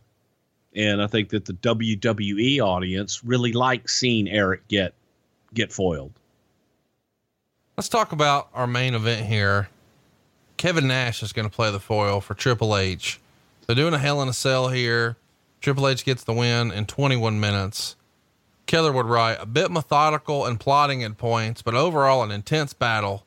Hunter used a hammer and a screwdriver as a weapon. Special ref Mick Foley took some weapons away and got shoved off the apron for his trouble. Hunter, Nash, and Foley all bled. Hunter wins clean with the pedigree. No big stunts. Flair and Orton help Hunter up afterwards.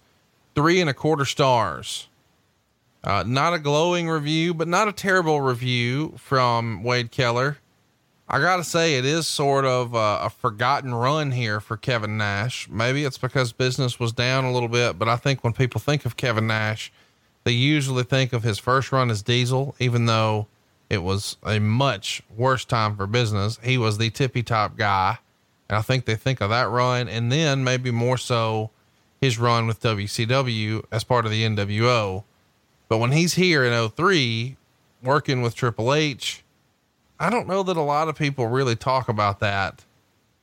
Why do you think Kevin Nash's 0-3 run is sort of swept under the rug? I think because it was so short. You know, it was in and out, and he was gone.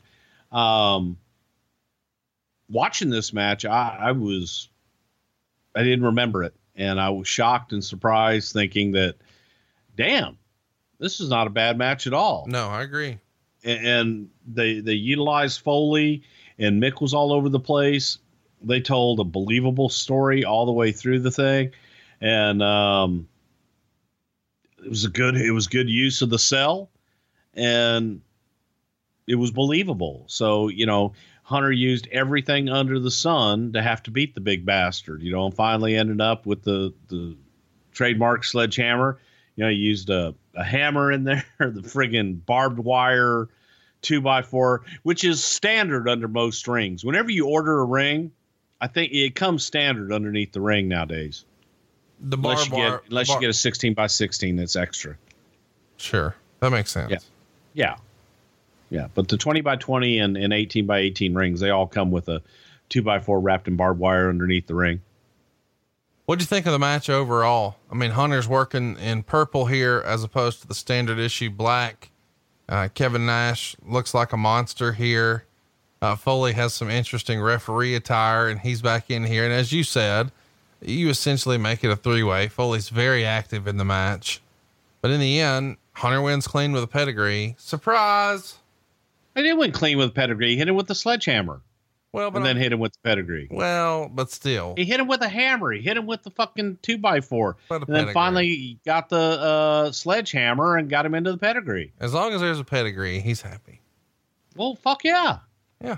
What about the 3 times that Kevin Nash covered Hunter for 20 counts?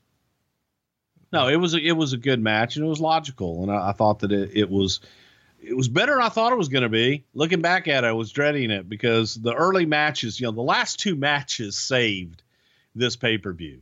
You know, we had the redneck Bugs Bunny with Stone Cold Steve Austin earlier in the night, and then all through the night, unfortunately.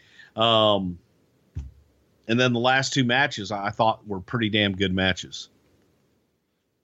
I guess we should mention here as a footnote, Nash loses his hair against Chris Jericho in August of this year.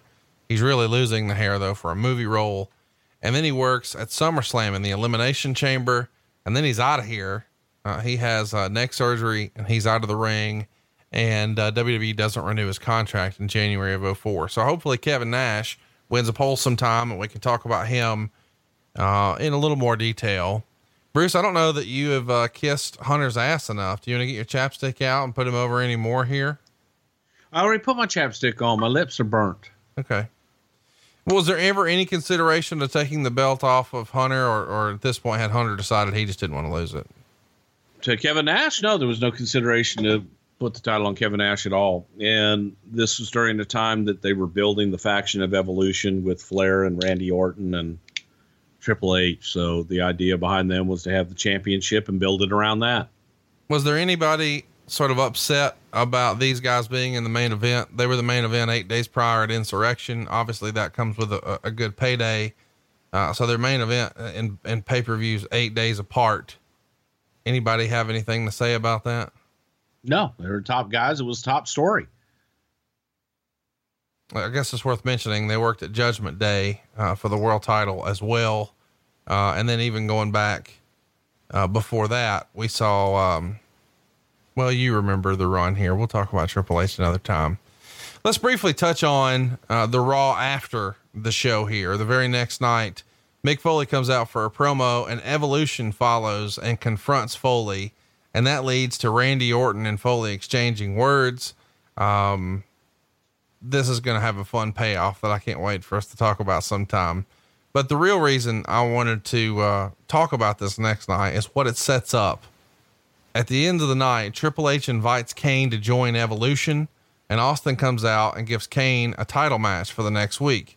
Bischoff comes out and says if Kane doesn't beat Triple H, he'll have to unmask. And Kane chokeslams Triple H to end the show. We know where that's going to end because, of course, there's no chance Triple H is losing in 2003. So the next week, Kane has to unmask and turns heel in the process. This is the reign of terror here, is it not? Yeah, it was good shit, man.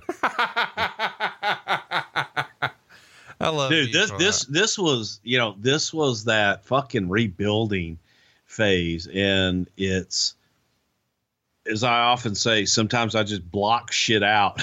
So much of this was blocked out. And then you had to make me go back and relive it and rewatch it. Fuck me running. Fuck you running. Yeah. That's a Southern expression. I haven't heard that. Well, you'd have to, you know, if you couldn't do that, then I know something that can increase your performance and give you that little extra confidence there, big boy.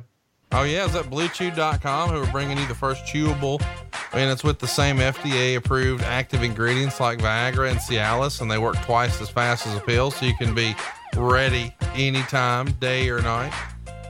You mean the better, cheaper, and faster choice? Man, well, listen, don't you say that again. You're about to do it again. Don't do it.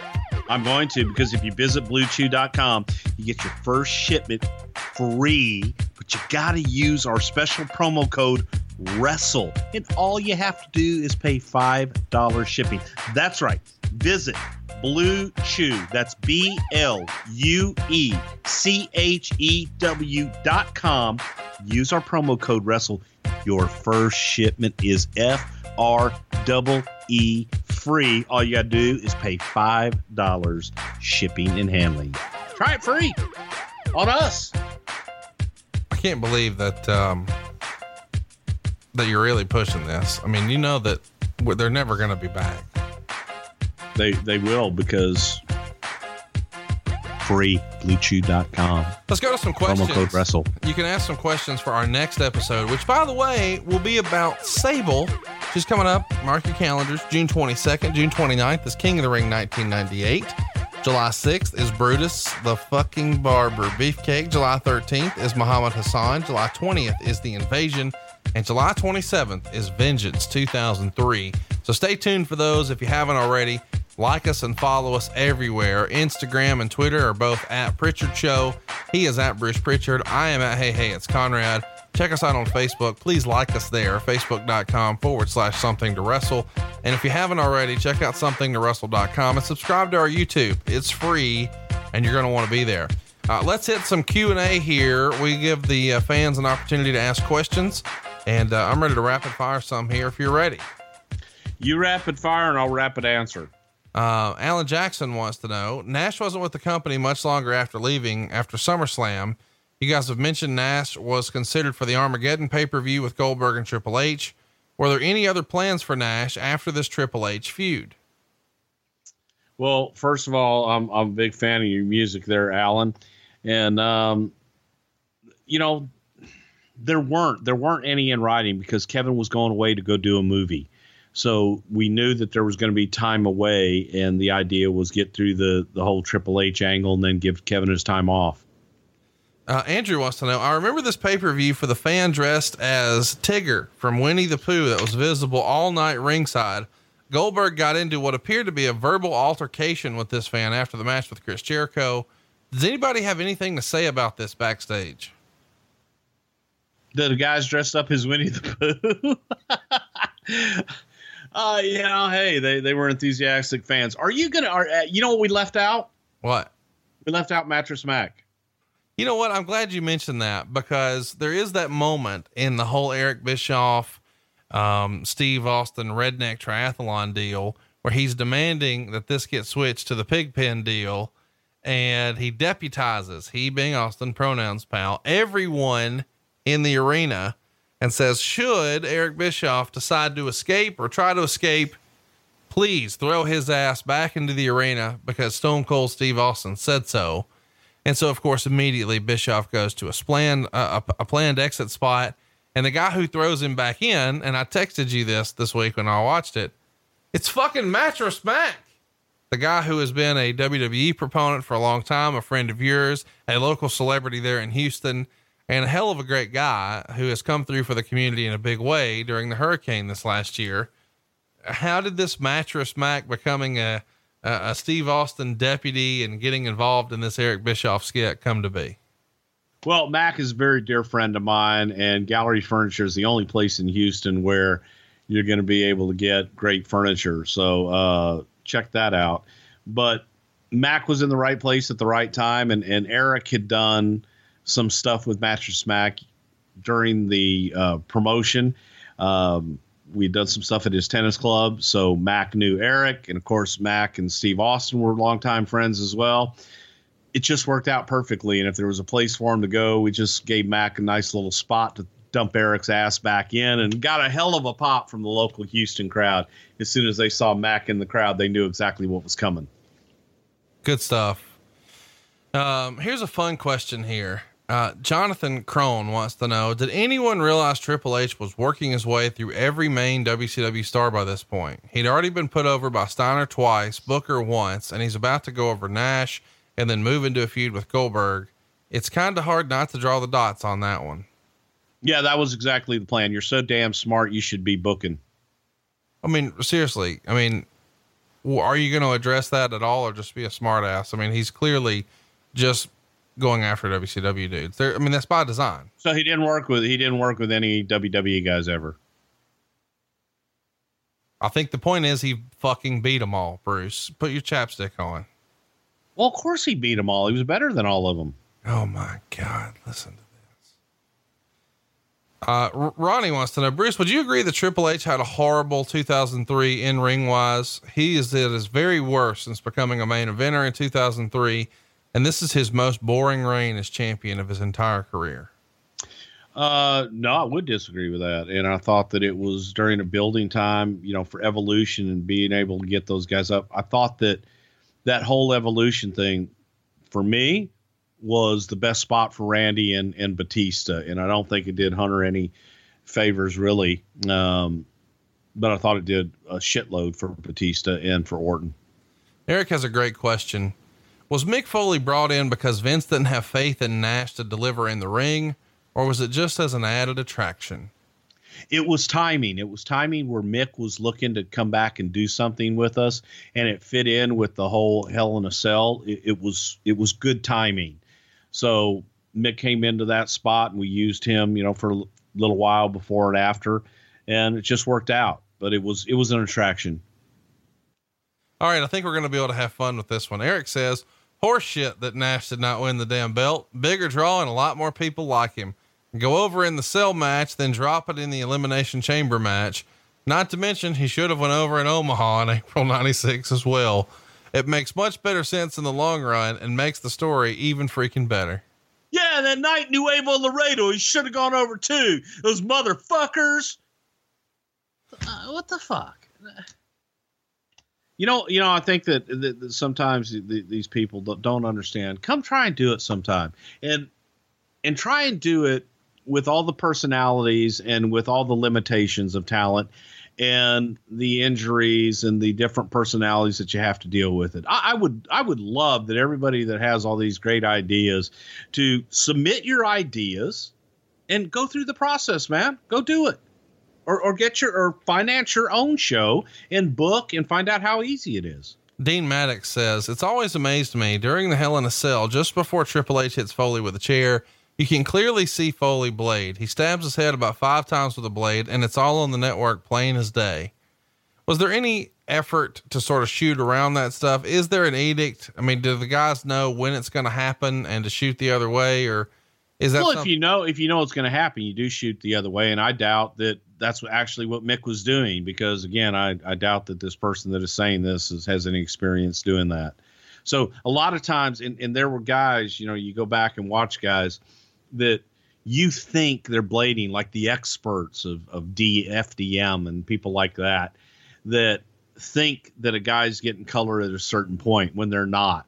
And the reason that they do things is they'll make mannerisms to their head, or they'll do something so that when they do get it, you're used to them doing it.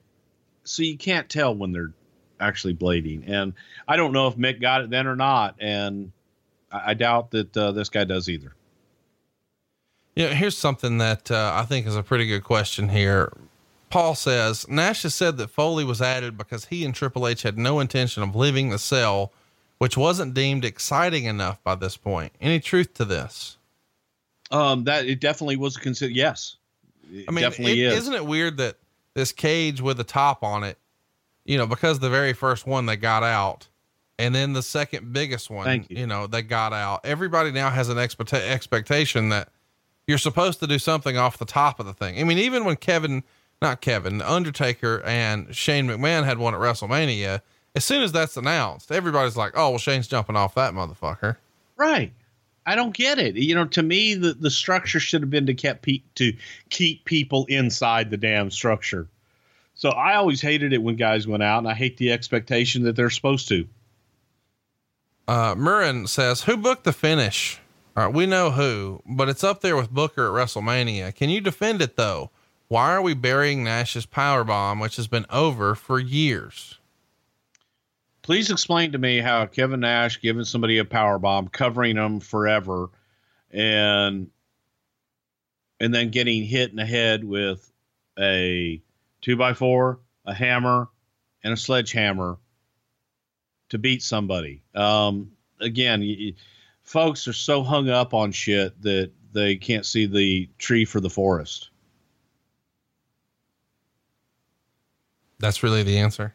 Yeah, that's really the answer. I think, everybody has the same opinion. Most of the questions are really just wanting to shit on you for Triple H in this era. And you're sort of insinuating that really nobody had an issue with it. I mean, from a fan's perspective, people were really starting to get annoyed with the booking of Triple H. Is there nobody sort of protesting in the back for any of this? I think that there are people. No, nobody's protesting. No, absolutely not. I think that there are rumblings and grumblings from people that are either jealous of the position or feel that he's getting special treatment because of who he's getting ready to marry. So I think there's always going to be grumblings of that. People lose sight that again, he's a victim of his circumstance, and he's a victim of the fact that he was good. He's very good. And he was a top guy, and you can't take that away from him, no matter how hard you want to, because of who he married. You can't take that away from him. He earned those spots. And it's easy then to go back and, that's why he earned the spot, because you don't like him for whatever reason. But when you have to look at it objectively, and you have to look at it from a standpoint of, okay, what's going to draw, what's going to work, what's best for story, that's what was best for story. And that's what we had during this time. For a lot of the creative and for the time frame, man, I don't think a lot of us were happy with the creative. As I said earlier, it was a tough rebuilding time. And I think that the Raw and SmackDown division at that time, a lot of the more entertaining guys, in my opinion, were on SmackDown. The Kurt Angles, the Edges, the Eddie Guerreros, and guys like that were a lot of fun. So I just think people have a lot of unnecessary hate for whatever they do. And that's the people that don't understand and that have never been there and will never be there to understand it. Jake brings up an excellent question here. It's sort of been insinuated in some Kevin Nash shoot interviews over the years that maybe there was some collusion with Triple H and Mick Foley to make Nash look weak here, because Nash hits the jackknife and then Foley jumps back in the ring to make a standard 3 count, not the exaggerated slow count classic where you barely kick out at 2 9/10 with the really slow, 1, 2 type of deal. Instead, Foley just does a normal count and Triple H kicks out at 2. Is that just guys being paranoid, or do you think there's anything to that? God, no, there's absolutely nothing to it. Hang on. And again, psychology wise, Mick Foley, the quote, babyface referee, put in that situation, would want to see Hunter. So he would do a normal count. We're trying to just make the show he's not biased. So yes, he's going to do a normal count. Yeah, I think that's just absolute paranoia and conspiracy bullshit that's just simply not true. Well, it is true that we're coming back at you next week with Sable. Ask us a question on Twitter or Facebook. And don't forget to check us out on the WWE Network. Do you want to give them a spoiler as to what we're covering next, or they're going to have to tune in? No, they're going to have to tune in. All right. Well, don't be broken and not do it.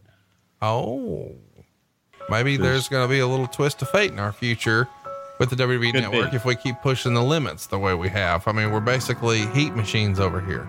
Yeah, we'll be off the air in 4 weeks the way we're going. Yeah, no doubt. So enjoy it while you can, and come see us tomorrow night at the House of Blues right here in Chicago. Don't you dare miss it. Tickets on sale now at brucepritchard.com. In Rochester, we're going to sell out. Come see us, man. July 7th, July 15th, we'll be in Pittsburgh. On the 18th of August, we're at Gramercy.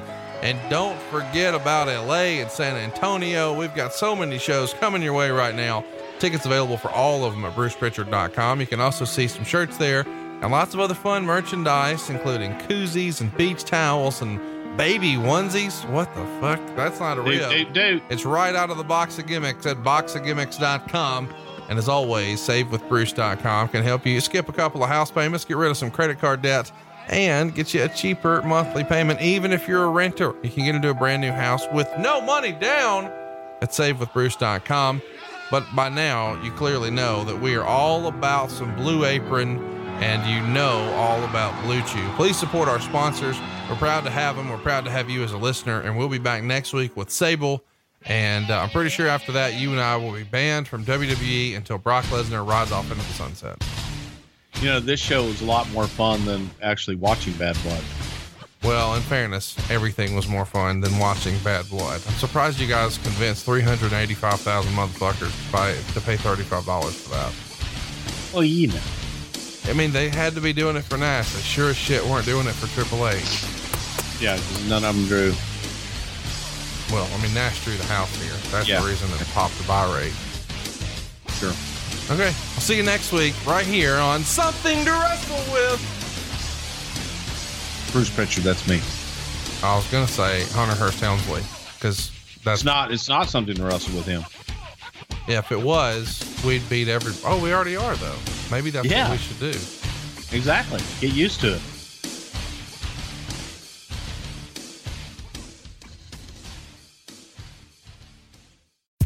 John brings his skewed sense of humor. Jeff brings tips to cut strokes off your next round. Together, it's those weekend golf guys. They'll pay a lot of money to PXG and Titleist and Callaway and on and on and on, right? How many yards do you think you're going to pick up with that extra driver? I think I can get an extra 5 to 10. What if I give you 15 to 20? You pay me more. Jeff Smith teaches on a sliding scale. Those Weekend Golf Guys, the podcast, part of the Believe Network. Just search BLEAV on YouTube or wherever you listen.